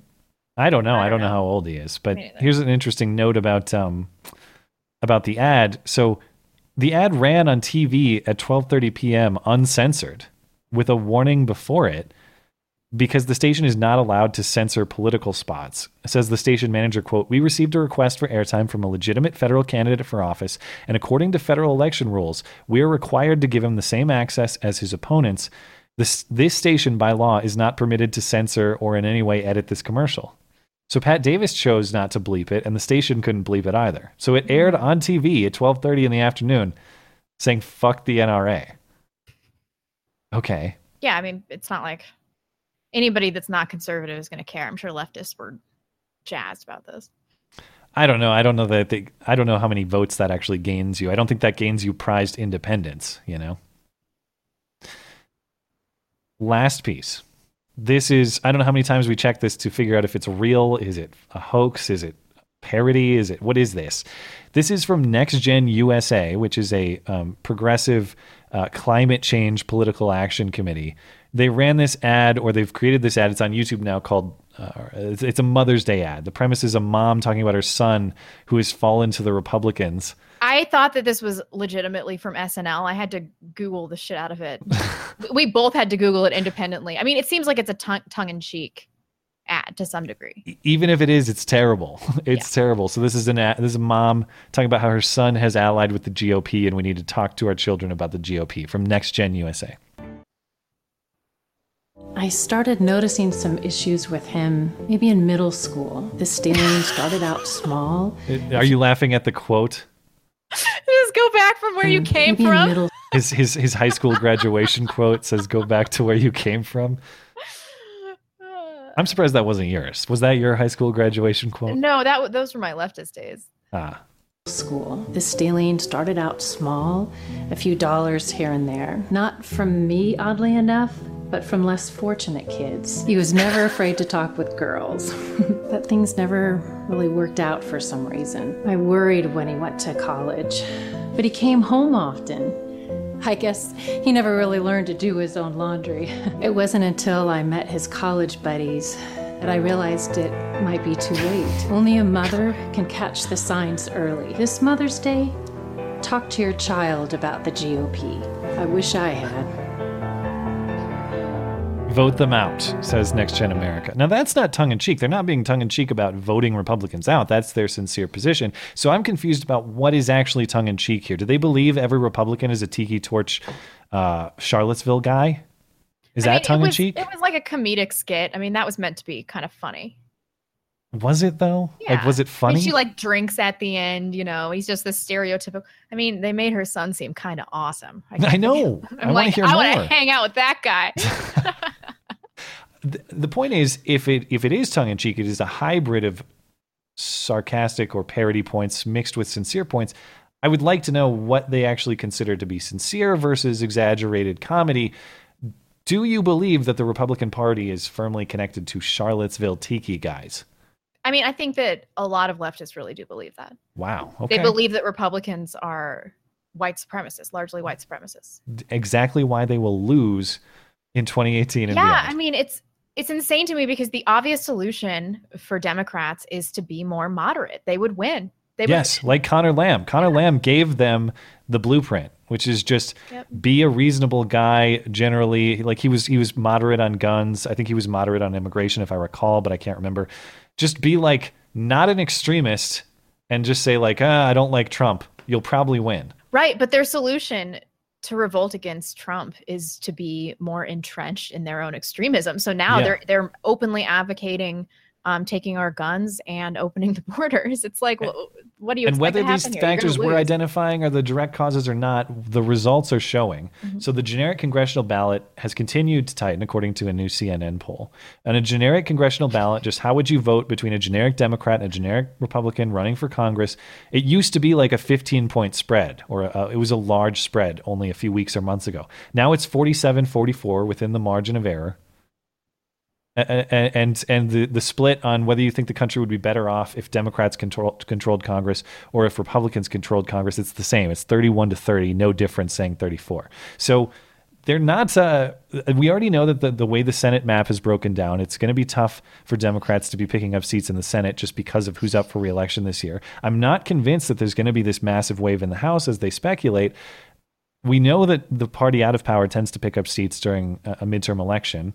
But they're also energizing the Republican base by encroaching on our fundamental rights. So if you want to make me a single issue voter, I have Congressman Body Slam here in Montana, and I don't really like him, and I don't want to vote for him. But if the alternative is open borders and no guns, okay, Congressman Body Slam, please. I'm sending him. I'm not going to vote Libertarian or anything else because it's really important. Where you may have abstained otherwise. Yeah, I probably would vote Libertarian or a third-party candidate or not vote. But if the alternative in Congress is a party that says open borders and no guns, and we're not sure about free speech either, okay, I'll send Congressman Body Slam back to D.C. Ugh. Okay, that's all I got on the Democrats, except for Schneider-man. Schneider-man grabs whoever a Schneider wants. Whatever his name is. That's definitely how it goes. Let's talk about that and then get into super chats. So this is another piece of bad news for Democrats, or at least one Democrat. Big news this week. Attorney General of the state of New York, Eric Schneider-man, has been thoroughly and decidedly Me Too'd. So the allegations come from four women speaking to the New Yorker, the magazine, the New Yorker magazine. Schneider-man resigned within hours after receiving these accusations from four women. They say he physically assaulted them. He says he strongly contests the allegations made against him. He says but he's still resigning because the allegations would prevent him from leading the Attorney General's office work. He said, quote, in the privacy of intimate relationships, I have engaged in role-playing and other consensual sexual activity. I have not assaulted anyone. I've never engaged in non-consensual sex, which is a line I would not cross. A summary of the claims here. 2 women claim to have been choked and hit by him repeatedly. Both sought medical treatment. Ooh. And if there is evidence of this medical treatment, I've not seen it, but presumably that would be a source of evidence that would be highly relevant to this case. Another woman claims to have been slapped across the face. Another said she has similar experiences, generally. One of them told New Yorker magazine that Mr. Schneider-man routinely drank to excess during their relationship and that the physical abuse in bed got worse the longer she was with him. He would rarely have sex without beating me, she said. The abuse was also verbal and emotional. He started calling me his, quote, brown slave and demanding that I repeat that I was his property. But this was multiple sexual encounters, right? These were women that had these sexual experiences with him and continued to have sex with him. At least one of them references an ongoing relationship during our relationship. So it was not... I'm sorry, bitch. That's on you a little bit, at least. Well, we don't know. I mean, his point is we like to do role playing and weird stuff. He seems to concede that there might have been like violent interplay between them, but the question is what was agreed to and what wasn't. I want to give Schneider-man the same benefit I would give anyone who was accused, which is we don't have evidence in this case. We have multiple accusers, but which the left is going to defend him for the most part. Although I did see Sam B has drastically changed her description. We'll get to that in a moment. And of course, everybody's laughing about who called this. Trump with his crystal ball back in 2013, tweeting out, "Wiener is gone, Spitzer is gone.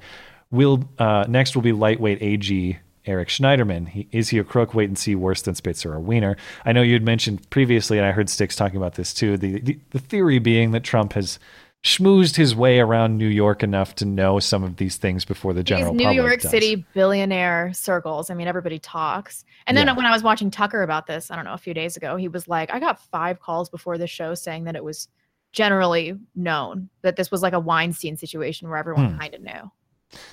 Well, Schneider-man had, previously expressed pro Me Too and feminist what a things. Surprise. Like Harvey Weinstein going to the women's march. His now deleted tweets too say that this one was circulating. Quote, Eric Schneider-man, "No one is above the law, and I'll continue to remind President Trump and his administration of that fact every day." That is a brazen thing to do when you're beating up your Sri Lankan girlfriend. Is that right? I don't know what nationality she was. Let me know in the live chat. I think she was Sri Lankan. Now, the other key rumor, I can't confirm or deny, this also from Trump in 2013 or 2014, February 2014. Governor Cuomo is right about one thing. Attorney General Eric Schneider-man does wear eyeliner. What the hell is up with him? Oh, my God. Who knows? Now, did you see what Cuomo said about this? I did not. What did he say? He used it as a way to put some heat on Trump. He's like, no one is above the law. Like even the president of the United States. It's like, you are not going to play this Schneider-man thing off like you can capture Trump with the same net. This is such bullshit. Now, he knew they shared an office. Yeah, that's totally possible. He did, for sure. I don't know that it's possible to have a more regrettable segment than Sam B had produced from last November on this. So Sam B, well, this is the YouTube video as it exists now. It's titled "Former AG Tricks Sam into Thinking He Was Decent." Really, he tricked you. He just tricked you, Sam. You mean you didn't really just want to kiss his ass? That's not what this was about. Yeah. These are highlights from Sam B's interview with Schneider-man back in November about how good of a job he's doing opposing President Trump on issues X, Y, and Z. So good of a job that he should be regarded as superhero Schneider-man. Does whatever a Schneider can. This is Sam B. So ill-advised. Yeah. Oh, God. President Bone Spur has had more endurance than predicted, especially if you were predicting his endurance by looking at literally any photo of him being physical ever. But there is hope on the horizon. A hero who stood up to democracy's nemesis before. Ooh. Look up in the sky. It's a bird. It's a plane.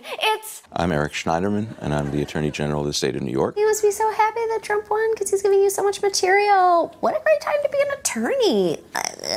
Yeah, it's like a toxic volcano that just keeps belching out bad public policies. Are you going to lead us out of the darkness? The state attorneys general are going to be the first line of defense because the Constitution kept a lot of power at the state level to hold a potential tyrant in check. We have. Interesting when they start making state power, states' rights arguments. Oh, funny. Great point on states' rights. Can we talk about guns now? Oh my God, this is so fun. Let's Keep get going. through it. Let's get through that power now, and with great power comes great responsibility. Oh my God, he's Schneider-man does whatever a Schneider can. Only he can save us all. No, there's not going to be one hero. There's not going to be a quick fix for this. But I got colleagues all around the country, a network of progressive attorneys general who are really in the core of the legal resistance. You are fighting the good fight. Yeah, you are a superhero. No. Why don't we see what happens if you go into that telephone booth over there? Think I'll probably stay the way I am. Never. Should have ended with him smacking her in the mouth. Calling her his slave. Yeah.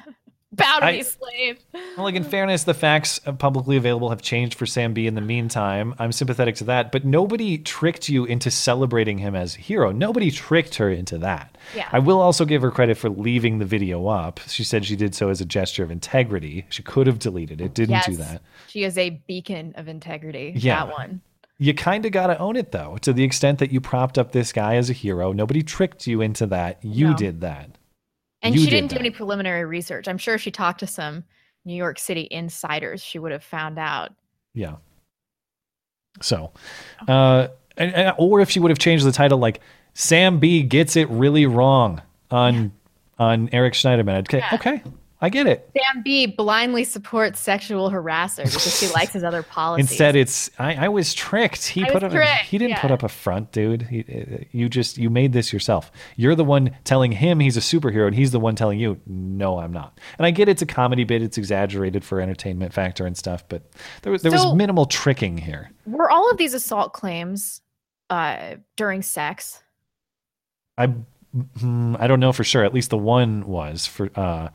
Because I read like he punched me in the face, but I also read like he punched me in the face while we were banging.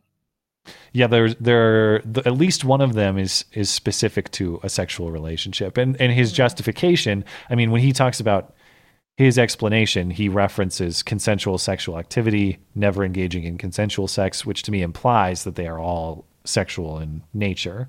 But I have not seen individual confirmation. Interesting. I mean, I'm not going to give him the benefit of the doubt. Why would I? I don't know. I mean, I have to. Well, this is the question I was teasing too. To the extent that there's not evidence available, I want to give him the same presumption of innocence as anybody else. But the fact that he resigned immediately, even though he seems to have an alternative explanation that he wouldn't be able to lead the office if he stayed around. Listen, if somebody lobbed accusations of that sincerity, that seriousness at me, I am not going to do anything that's going to give them any credibility whatsoever, including resigning. It doesn't mean that he's guilty, but I think there's some circumstantial case to be made that an immediate resignation implies guilt. I'm not going to say that he is for sure guilty. I don't know that. But I think even if he's innocent and he's saying, look, I'm innocent, but I have to uphold my duty to this office, I think it's a strategically bad move, and I don't think it's true to say that I would not be able to fill the role of AG while saying this is wrong. Yeah, I agree. I think you can do that. So at worst, he's guilty. At best, he's making a very strategically poor decision that implies his guilt that I don't like at all. The live chat's saying that some of these were outside of a sexual context, and I believe that the women actually sought medical attention. So there's probably some real. That would be very serious evidence if there was some kind of type of demonstration of that. You know, I mean, I don't know. It's not we're going to get a medical report that says Schneider-man did this, but these women would have record of some sort of like blunt force trauma to point to. Yes, yeah. And my temptation to not give him the benefit of the doubt is 100% because leftists would offer they would have no such offer for anybody on the right. Beat them at their own game, fight fire with fire type thing. I mean, that's not fair. I want men to have tools in their box to be able to defend them against false accusations, false. And I know Shapiro was talking about this too. People often say, "Well, look, on the when we have our offenders like Eric Schneider-man and Al Franken, we make them go away." And that is true. They say, well, why doesn't Trump go away? The truth of the matter, and as Ben has explained at length on his show, there was no mystery upon the election of Trump. Like, we knew this stuff when we elected him. Right. And so there already was philandering too. Yeah. It's not abuse, at least as far as we know. Or any real perversion. He just likes to bang whores. A billionaire banging whores. Everybody can get over that. So there already has been a public referendum on this. I voted for Trump knowing that was part of his character. Right. At this point, 1,000 whores could line up and say, we all banged Trump and didn't like it. And I'd say, yeah, it sounds about right. Yeah. Let's move on. Married 3 times. We kind of accepted that this was one of maybe his only vice. Yeah. When we elected him. And he's a man. He doesn't come from the political sphere. We had to lower expectations of what he was like. Yeah. That doesn't necessarily make it morally okay, but it just means the crux here is it's about public trust and public evaluation of this information. And that's already been done for Trump. People already made that evaluation. Yeah. People are also saying there was a lot of photographic evidence of this. Oh, okay. I haven't seen that, but that would matter as well. Photographic evidence of the injuries, I assume? Mm-hmm. Okay. Okay, so we got the Australia shooting left. And then we got Desmond and Caitlyn Jenner's wedding. We're running out of time quickly. Maybe we should just do super chat at the end. Well, let's crank out a few because we'll go through 3 topics. So that'll take. Okay. Kyle Miller says, "Hey Matt, have you seen the LA Times says that the rise of HIV in LA is due to systemic racism?" Oh my God! I'll link it if you'll let me. That's really stupid. Are they not giving out free syringes like Seattle and San Francisco? That's how you control the HIV spread. Is you give them clean syringes. That's not how most people get HIV. Oh, what are you saying? The majority of HIV transmission is from promiscuous anal sex in the gay community. The vast majority. That's a hate fact. What? That's a hate fact. They're not allowed. Also real true. So I don't know what to do. So I wonder if it's disproportionately affecting black men, and that's why they're saying that. Well, then start using condoms. Assume. Sure. Condoms are really good at preventing HIV. Nathan Woodison says, "Blonde, I could tell you, but I'd have to kill you." This must be the Navy guy. Got you. Fair and thank you for being a good sport. I was worried you went too hard after him. So. Yeah, sorry. I get real fiery. I know. Don't challenge Blonde in the super chat. I know. She'll say, you don't have much recourse. Yeah. Josh on, you guys are great. You both work really hard to be intellectually consistent. Thanks for a new perspective on the Iran deal. Oh, and you had a Ben Shapiro ad on this live stream. No way. Whoa, really? Like an ad for his show? That's great. Okay, I can't remember if I talked about this, but I was listening to, maybe I did. I'll be quick. I was listening to Ben Shapiro's first Sunday special with Jordan Peterson. And it was kind of the high level intellectual talk that you'd expect. And it was Who kind would of be there to stop that conversation? It's kind of indulgent too. Yeah. But the point is, Ben still stopped him to plug like Birch Gold in the middle of the show. Good. And from our sponsors, Birch Gold. Oh, I laughed so hard. It just, Anyway. The radical centrist says, legalize gang weed, gamers rise up. Legalize gang weed, gamers. You need a comma here, man. I don't know. I'm in the dark on that one. That sounds like something the kids are hip to these days. Gang weed. Gamers, I don't know what you're talking about, bro. Somebody tell me in the live chat. Thank you for supporting the show. We're 30. We don't know what the fuck you kids are doing these days.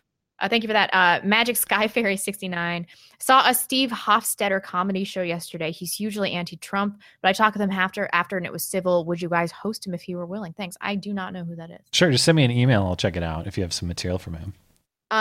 Evil Zombie Toe. Matt and I once made love in Iran. We tried to keep it under wraps, but things almost went nuclear, and a quick pullout was in order. It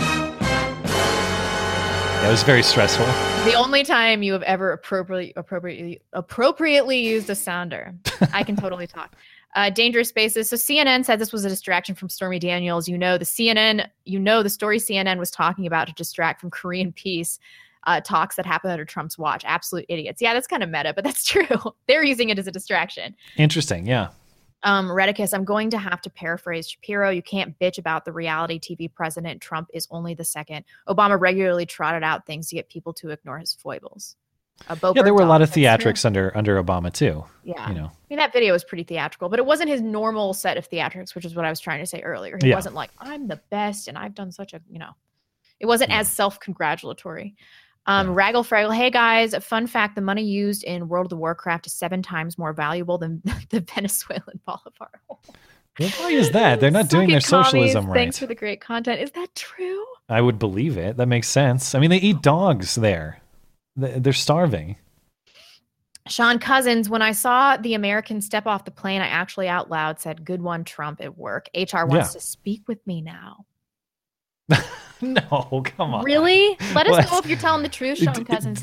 Email me anonymously if you want. I won't share any information, but if that's a true story, I got to hear it. I mean, I believe it. Yeah.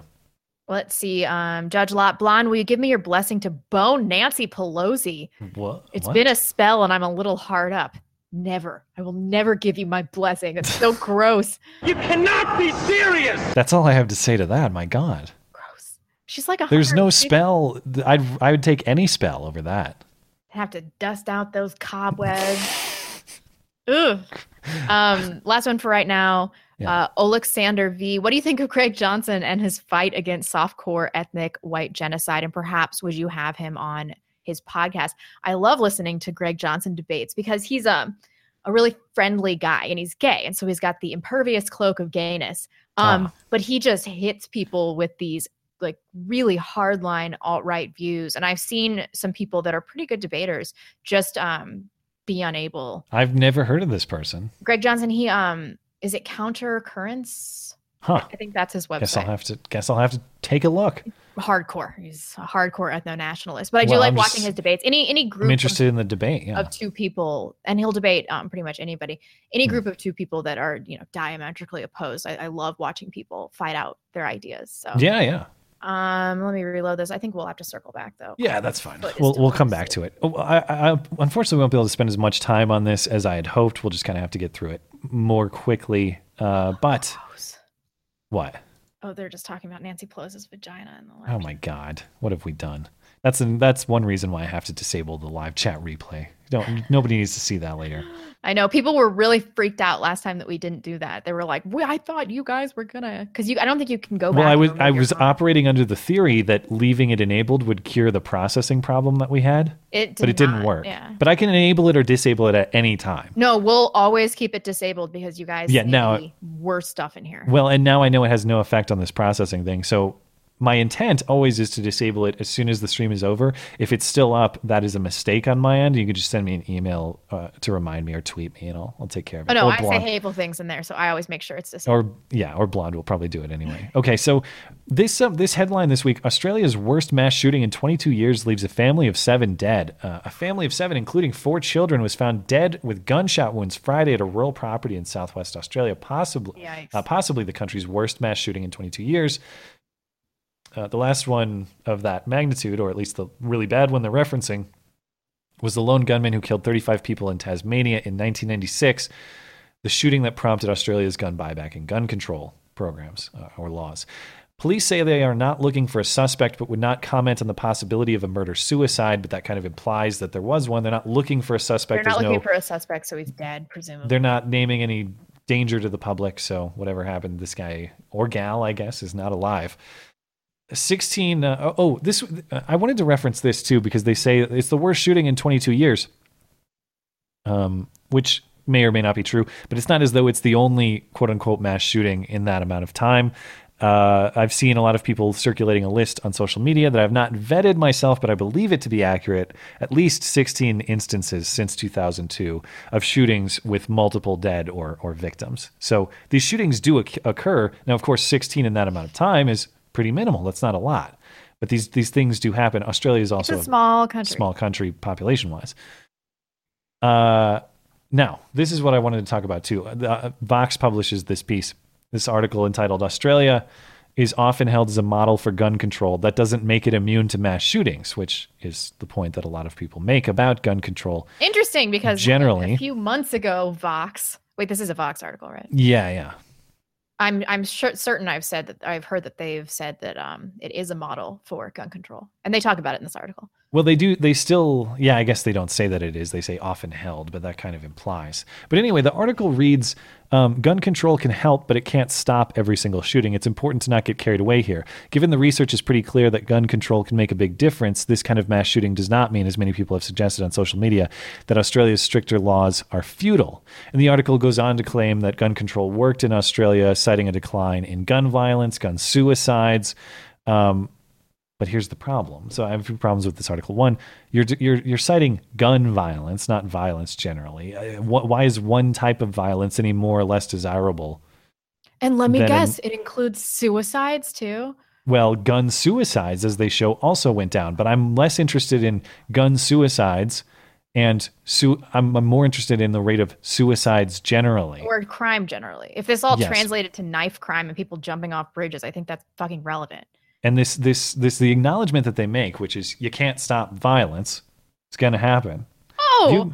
If you acknowledge that you can't stop violence or aggression against people, or every single shooting, as they put it, then to me, you grant that the circumstances for justified self-defense will exist. You grant that premise. If you grant that legitimate self-defense circumstances will exist, why would you want good people to be helpless in such a scenario? Why is helplessness the answer in the face to an inherent risk that these authors identify? And their answer, I guess, is about statistical likelihoods. Well, this can make the risk to you statistically less likely. But to your own point, it doesn't eliminate it. So maybe we can mitigate that risk, but it doesn't eliminate it. And so if there's truth to the idea that we all face inherent risks, then in my view, and I'd like to hear them respond, why should we not have the right to defend ourselves against those risks, whether those risks are large or whether they're very small? I'm not trying to be proficient with a firearm and prepared with a firearm because I believe that the likelihood of an armed intruder coming into my home and trying to do harm to me or my family or my property is high. In fact, I believe that is next to zero. But the point is, I refuse to be a helpless victim in such a scenario. Mm-hmm. It's the same reason I wear a seatbelt driving a car. Do I believe the likelihood of me getting in a serious car accident is sufficiently high that I'll need the seatbelt? No, I really don't. But I don't want to be caught without it. Right. I don't want to fly through the windshield and say, well, at least it was statistically unlikely, and then I hit a semi and die. Yeah. Yeah. No, how about I will mitigate that risk? That's my right to do that. Yeah. And the thing about knife crime, which they never talk about, is I don't grant the premise that it's superior to be a subject of knife crime than of gun crime. Oh yeah, man. I don't know. I might rather be shot. I'm not, I don't think getting shot is like a superior alternative to getting stabbed, but like getting stabbed is no walk in the park. It seems like it would be awful. Like it'd be horrible. We talked about it in like the case of the London knife attack. Was it at Westminster? Or was it the bridge one? I forget. But there was a case of an unarmed officer basically being hacked to death by an Islamic attacker with a machete. I think it was the bridge. And it's just like, can I imagine anything more terrifying than a terrorist coming at me with a machete and I have nothing, or maybe a baton? Billy Club, yeah. That would be horrifying. Plus, but their special forces arrived at 8 minutes. Yeah, I guess. The ones with guns. And sometimes you can count on incompetence with guns or gun malfunction. Guns jam. People are inaccurate with guns. It's not that they aren't effective. They clearly are effective. But I'm just saying, the average person, I feel better about their chance of missing me if I'm running or something than I do about them like just hacking me with a knife in an enclosed area. The chances of failure in that scenario are pretty low. I am more afraid of getting stabbed than shot. Yeah. Oof, this got dark real fast, didn't it? Yeah. Anyway, I mean, the point is, by Vox's own acknowledgement, there's nothing that's going to eliminate this risk. And to me, if you acknowledge that risk exists, you ought to acknowledge people's fundamental right to mitigate it for themselves. Yeah. You're asking them to connect the dots, though. This is too much for leftists. I guess so. Let's get to tranny stuff, or at least drag queen stuff. All right. So we all recall Lactatia. Lactatia, the original 10-year-old drag queen enabled by his degenerate feminist nose, what is it, the nose septum or whatever? Ring. Septum ring mom. Totally cucked, jean vest wearing, pussified father. Yeah. So his rival emerged. I don't know if they actually have a rivalry. I just call them a rivalry because they're kind of similar. But Desmond is amazing. He's back with a video profile from Mashable. It's posted both on Twitter and on YouTube. Here is a cut of Desmond is amazing and his promotion from Mashable. This is the tweet anyway. Desmond is amazing is the future, and we're here for it. Okay. Meet the 10-year-old drag kid shaping the future of drag youth. That's what Mashable says. Oh, and here's the YouTube. So I wanted to show that too. The YouTube coverage is it's not very kind. 77 down, 400 up. And the most it was ratioed on Twitter, heavily downvoted on YouTube. The top comment is actually Mark Dice calling it child abuse. Here's Desmond is amazing. And his mom. I love inspiring people, so that's where I get a lot of the confidence, because I am helping other people's lives to make sure that they express themselves.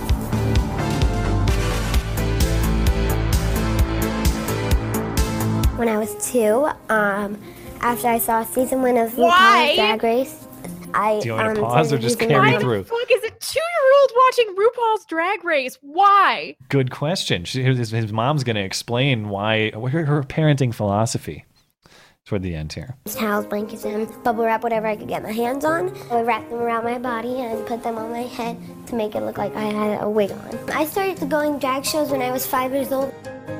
And it was really fascinating to see these people like dressing how they want and all this fierce makeup they had on. Overnight, I became like this viral superstar. And when I vogued the whole way of the Pride Parade, and a fan started a fan page on Facebook called Desmond is Amazing, and I really loved the name.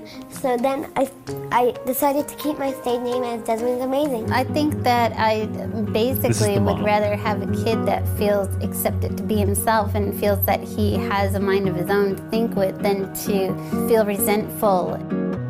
I think that all kids should be able to be creative and free thinking and not feel like they have to be a mini version of their parents. I see that I'm doing the same thing like a soccer mom might do, or a mom whose kid likes to paint. They would buy them paints and paper, and a soccer mom might buy the uniforms and the other equipment. Whereas I'm helping to make his costumes for what he wants to do. I can only own my own feelings, and I can't own what these other people's feelings are. So I try to pay it no mind, like Desmond says. The most positive thing is that he is visible out there and he is able to inspire others. First thing. Where the fuck is dad reining in this crazy bitch, being like, you're not going to turn my son into a daughter, you fat feminist bitch. God, this kills my soul. Why do you make me watch this shit? All I got to say is... I can't believe that someone would have so much hate in their heart. Thanks, Nakia, I think was her name. Secondly, yes.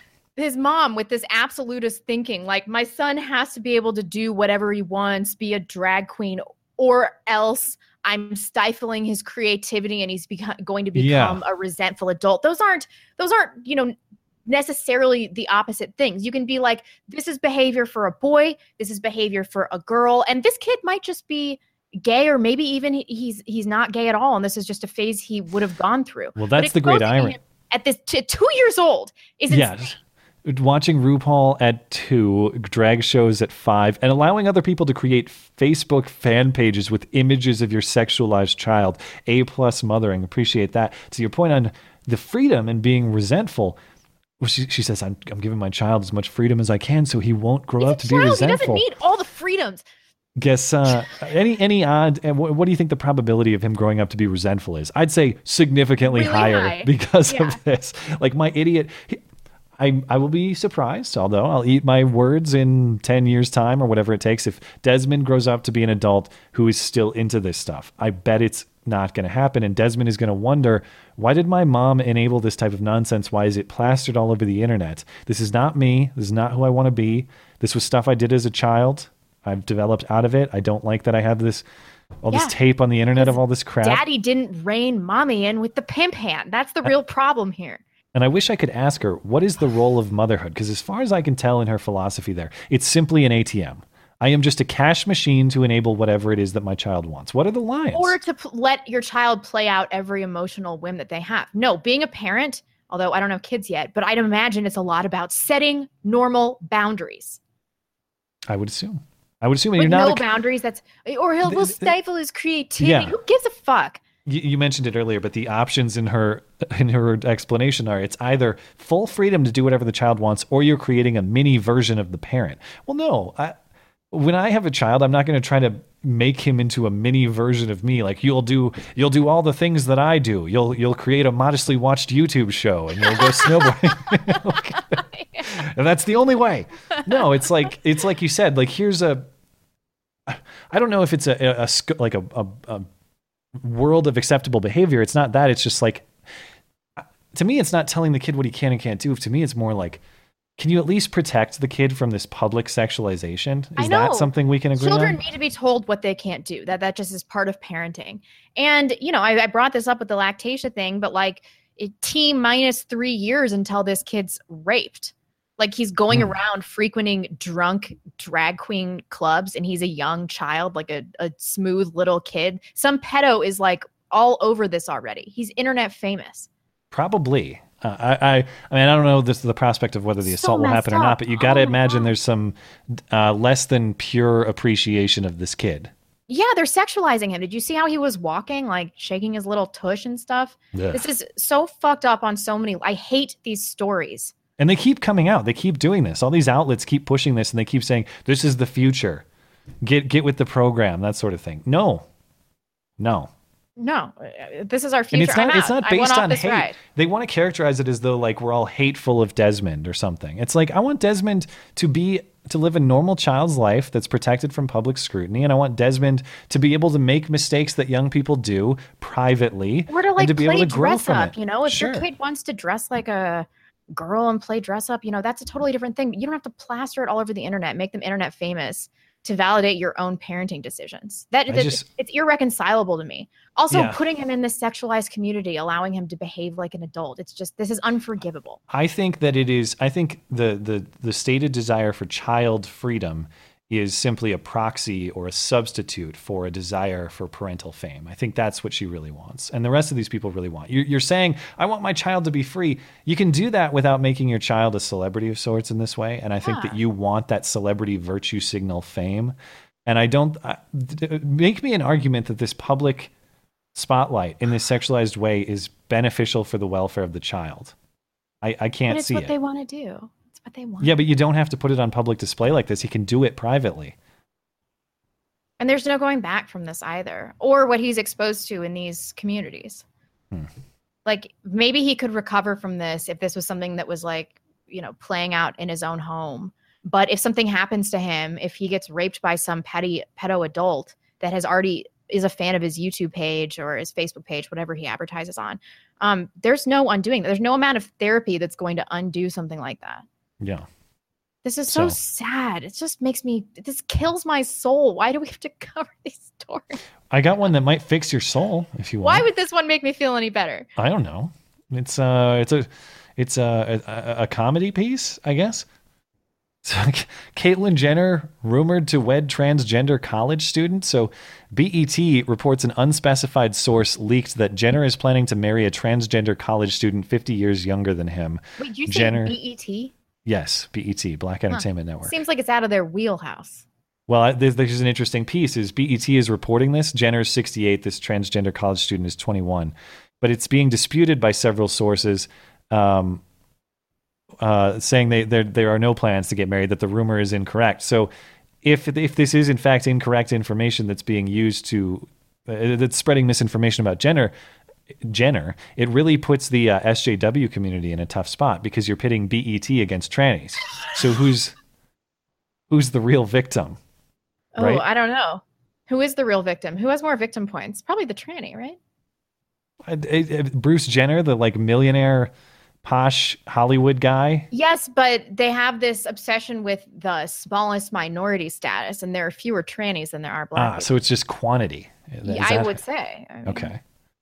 This other transgender person's name is Sophia Hutchins, currently enrolled at Pepperdine University. He began male to female transition as a teenager. The pair previously vacationed in Mexico together in 2017. Reports are that Jenner is in a rush to wed for the fourth time after a rough breakup with the Kardashian family. Kanye West could not be reached for comment. Do I care about whether they're getting married or not? No, I just kind of wanted to have fun hashing out what this is. Is this two lesbians getting married? Is this a lesbian wedding that's rumored here? Is this a gay wedding that's rumored here? Is this a straight wedding that's rumored here? Because again, my understanding is that Sophia Hutchins still has a penis and that Caitlyn Jenner has a surgically constructed vagina. Is that a straight wedding? No, this is a gay wedding. That's what I would vote for. This is a gay wedding. I don't know. I mean, how much, what percentage of being female does having a poorly crafted vagina consist of? Like, do you think that Bruce Jenner is like, I don't know, 20% of a woman? Also, are they both going to wear dresses? One going to wear dress? I think they're both going to wear dresses and they're going to call it a lesbian wedding. Is that what they're going to do? We should have taken bets on this. We should have allowed people to bet. What will it be called?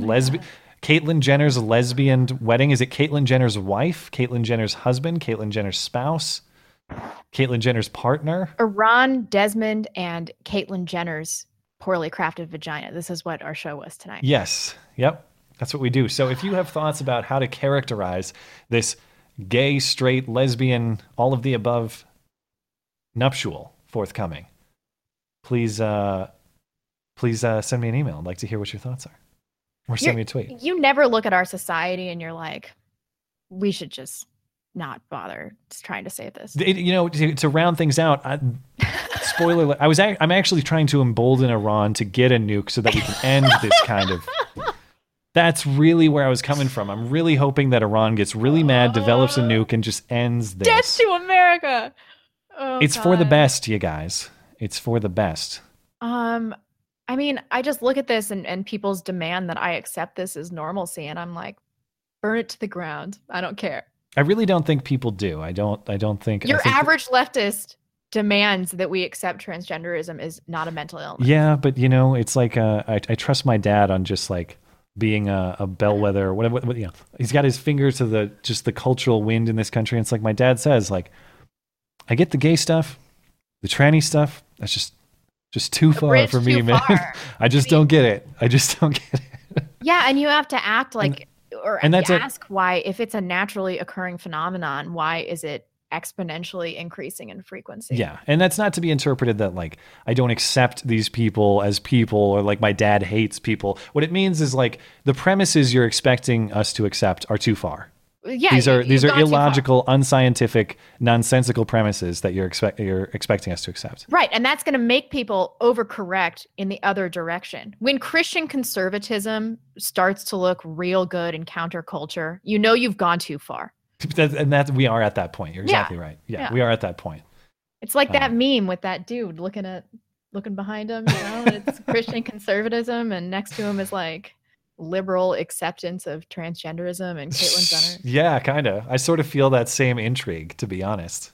I know. I've actually decided to go back to church. Yeah, I don't think I'll ever be persuaded to like the intellectual side of religion necessarily. I don't think that I'll be persuaded in the existence of a higher being. But look, some of the aspects of culture. Listen, it kept some things in good working order. That's all I can say. Yeah, I agree. I mean, and people would talk about, I know what the argument is going to be. They would talk about pedophilia in the Catholic community. Yeah. If you look into those numbers, you will see that there is more pedophilia, more child rape in public schools than in the Catholic Church. Yeah, it was greatly overblown. And I kind of grew up, because I'm Catholic. I kind of grew up thinking that it was this really common problem. Well, of course, it goes without saying, both of those are awful. Nobody's saying like it's just a little bit of pedophilia that's fine. No, it's just the scale of the problem. Is right.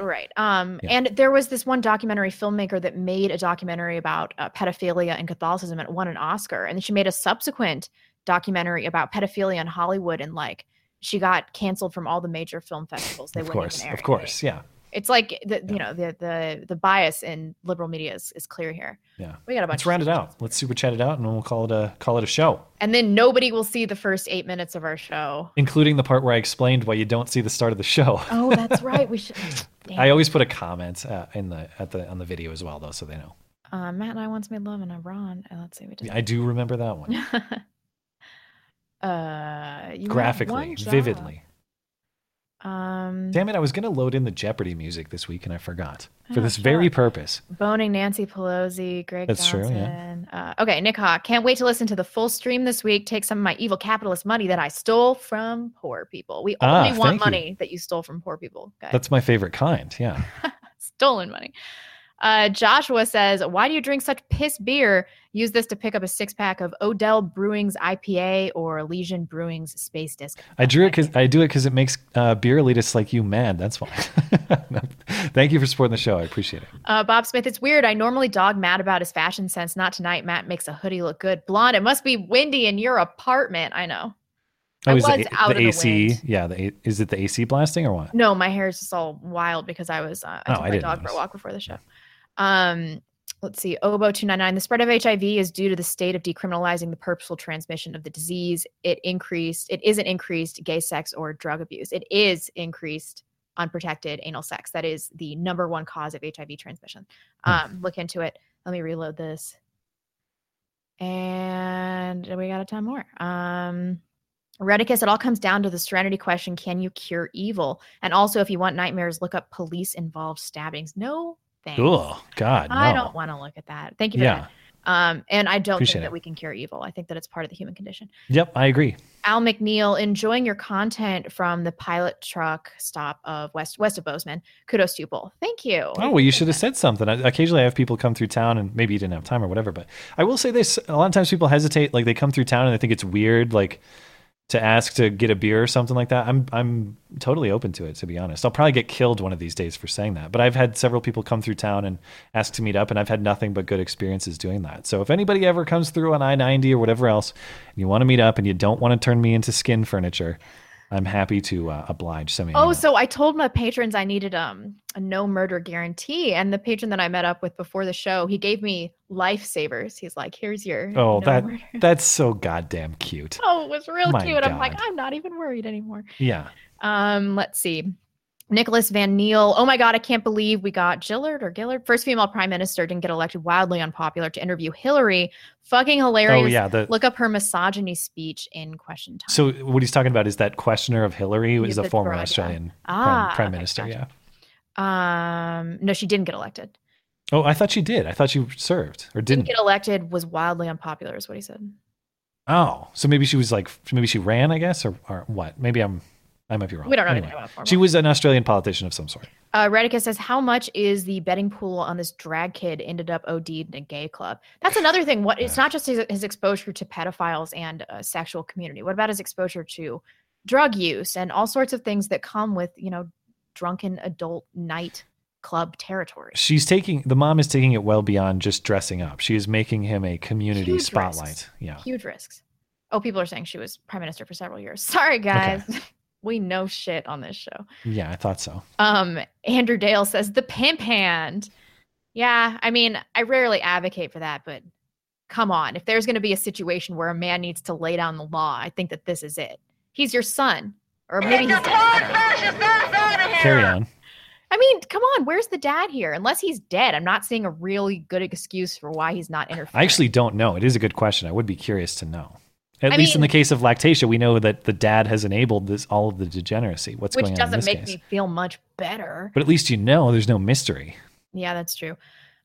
Two-Way says, Blonde, good luck with the upcoming copulation. We'll be thinking of you. Too creepy or not creepy enough? I don't know why. Agree get out of here, Dave. You're gross. I don't know why I told anybody about it. It's because people are so on my case about having a baby. I still get comments every day like, what's taking so long? It's like, I just want people to know that I'm figuring it out. Okay. Yeah. Dangerous Space says, as an Aussie, I have so many opinions when people talk about our gun laws. Maybe I'll email you, Matt, but it may be lengthy too. At least this mom isn't asking for consent to change a baby's diaper. Yeah. Did you see that? Yeah, I did see that You said it to me and you said terminal blonde disease, didn't you? No, I don't think I sent it to you. Maybe someone else did. Somebody else did, but yeah, there's this. I think she's Australian. I'm not totally sure. She has the accent. Yeah. Talking about how parents need to give consent for other people to change their kids' diapers. The concept is when you're changing the kids, the infant's diaper. You have to get the infant's consent? She grants that the infant can't consent, but she says you should tell the baby what you're doing, make eye contact with the baby, and give the baby the understanding non-verbally that their reaction matters, such that you're cultivating the concept of consent within the baby. That's what she was saying. Why do we have to project this sexualization on children? Why do we have to do this? I reject this. Based on that lady's haircut, she was incel anyway, though. Yeah. I don't think she's a sexual expert. I saw that Harti said, did a unicorn take a shit on her head? That's earned. That's a good one. Wish I had the image. But everybody knows. Everybody's seen that lady, so you can probably imagine. Jeez. Alexander V says, DC or Marvel? Neither. What do you think? Opinion. Yeah, I'm not I haven't seen 4 movies ever. I've seen some of the movies, but I don't read the comics. I can't take a side on that. It's not hate. It's just indifference, unfortunately. Raven Sama says, the mother is mentally unstable and weak. I've had to deal with this shit myself with my psycho cunt baby mama. She told me with a straight face that my 5-year-old son was bisexual. Ooh, oh boy. Get in there and start doing some parenting. I mean, not that you're not. I'm not saying that you aren't, but rein in the female crazy. Here's what I would do. That's how I'd solve that problem. I'd give her the full Schneider-man. Yeah. That's the Jared Holt. Are you listening, Jared Holt? There it is. Write a hit piece, bro.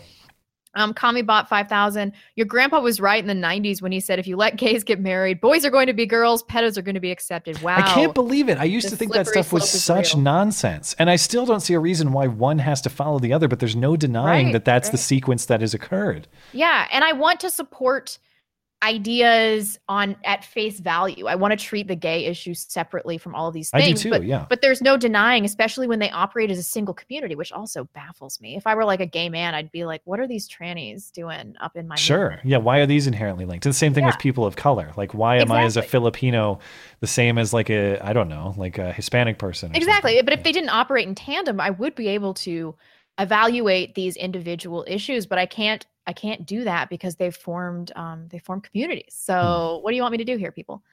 LGBTQ. Rainier Chen, no note. Thank you so much. Mr. DJ Fly High, thoughts on Eurovision this year? I don't even know what that is. Let's do some Googling while I finish these out. Let me reload this really quick. We have a few more.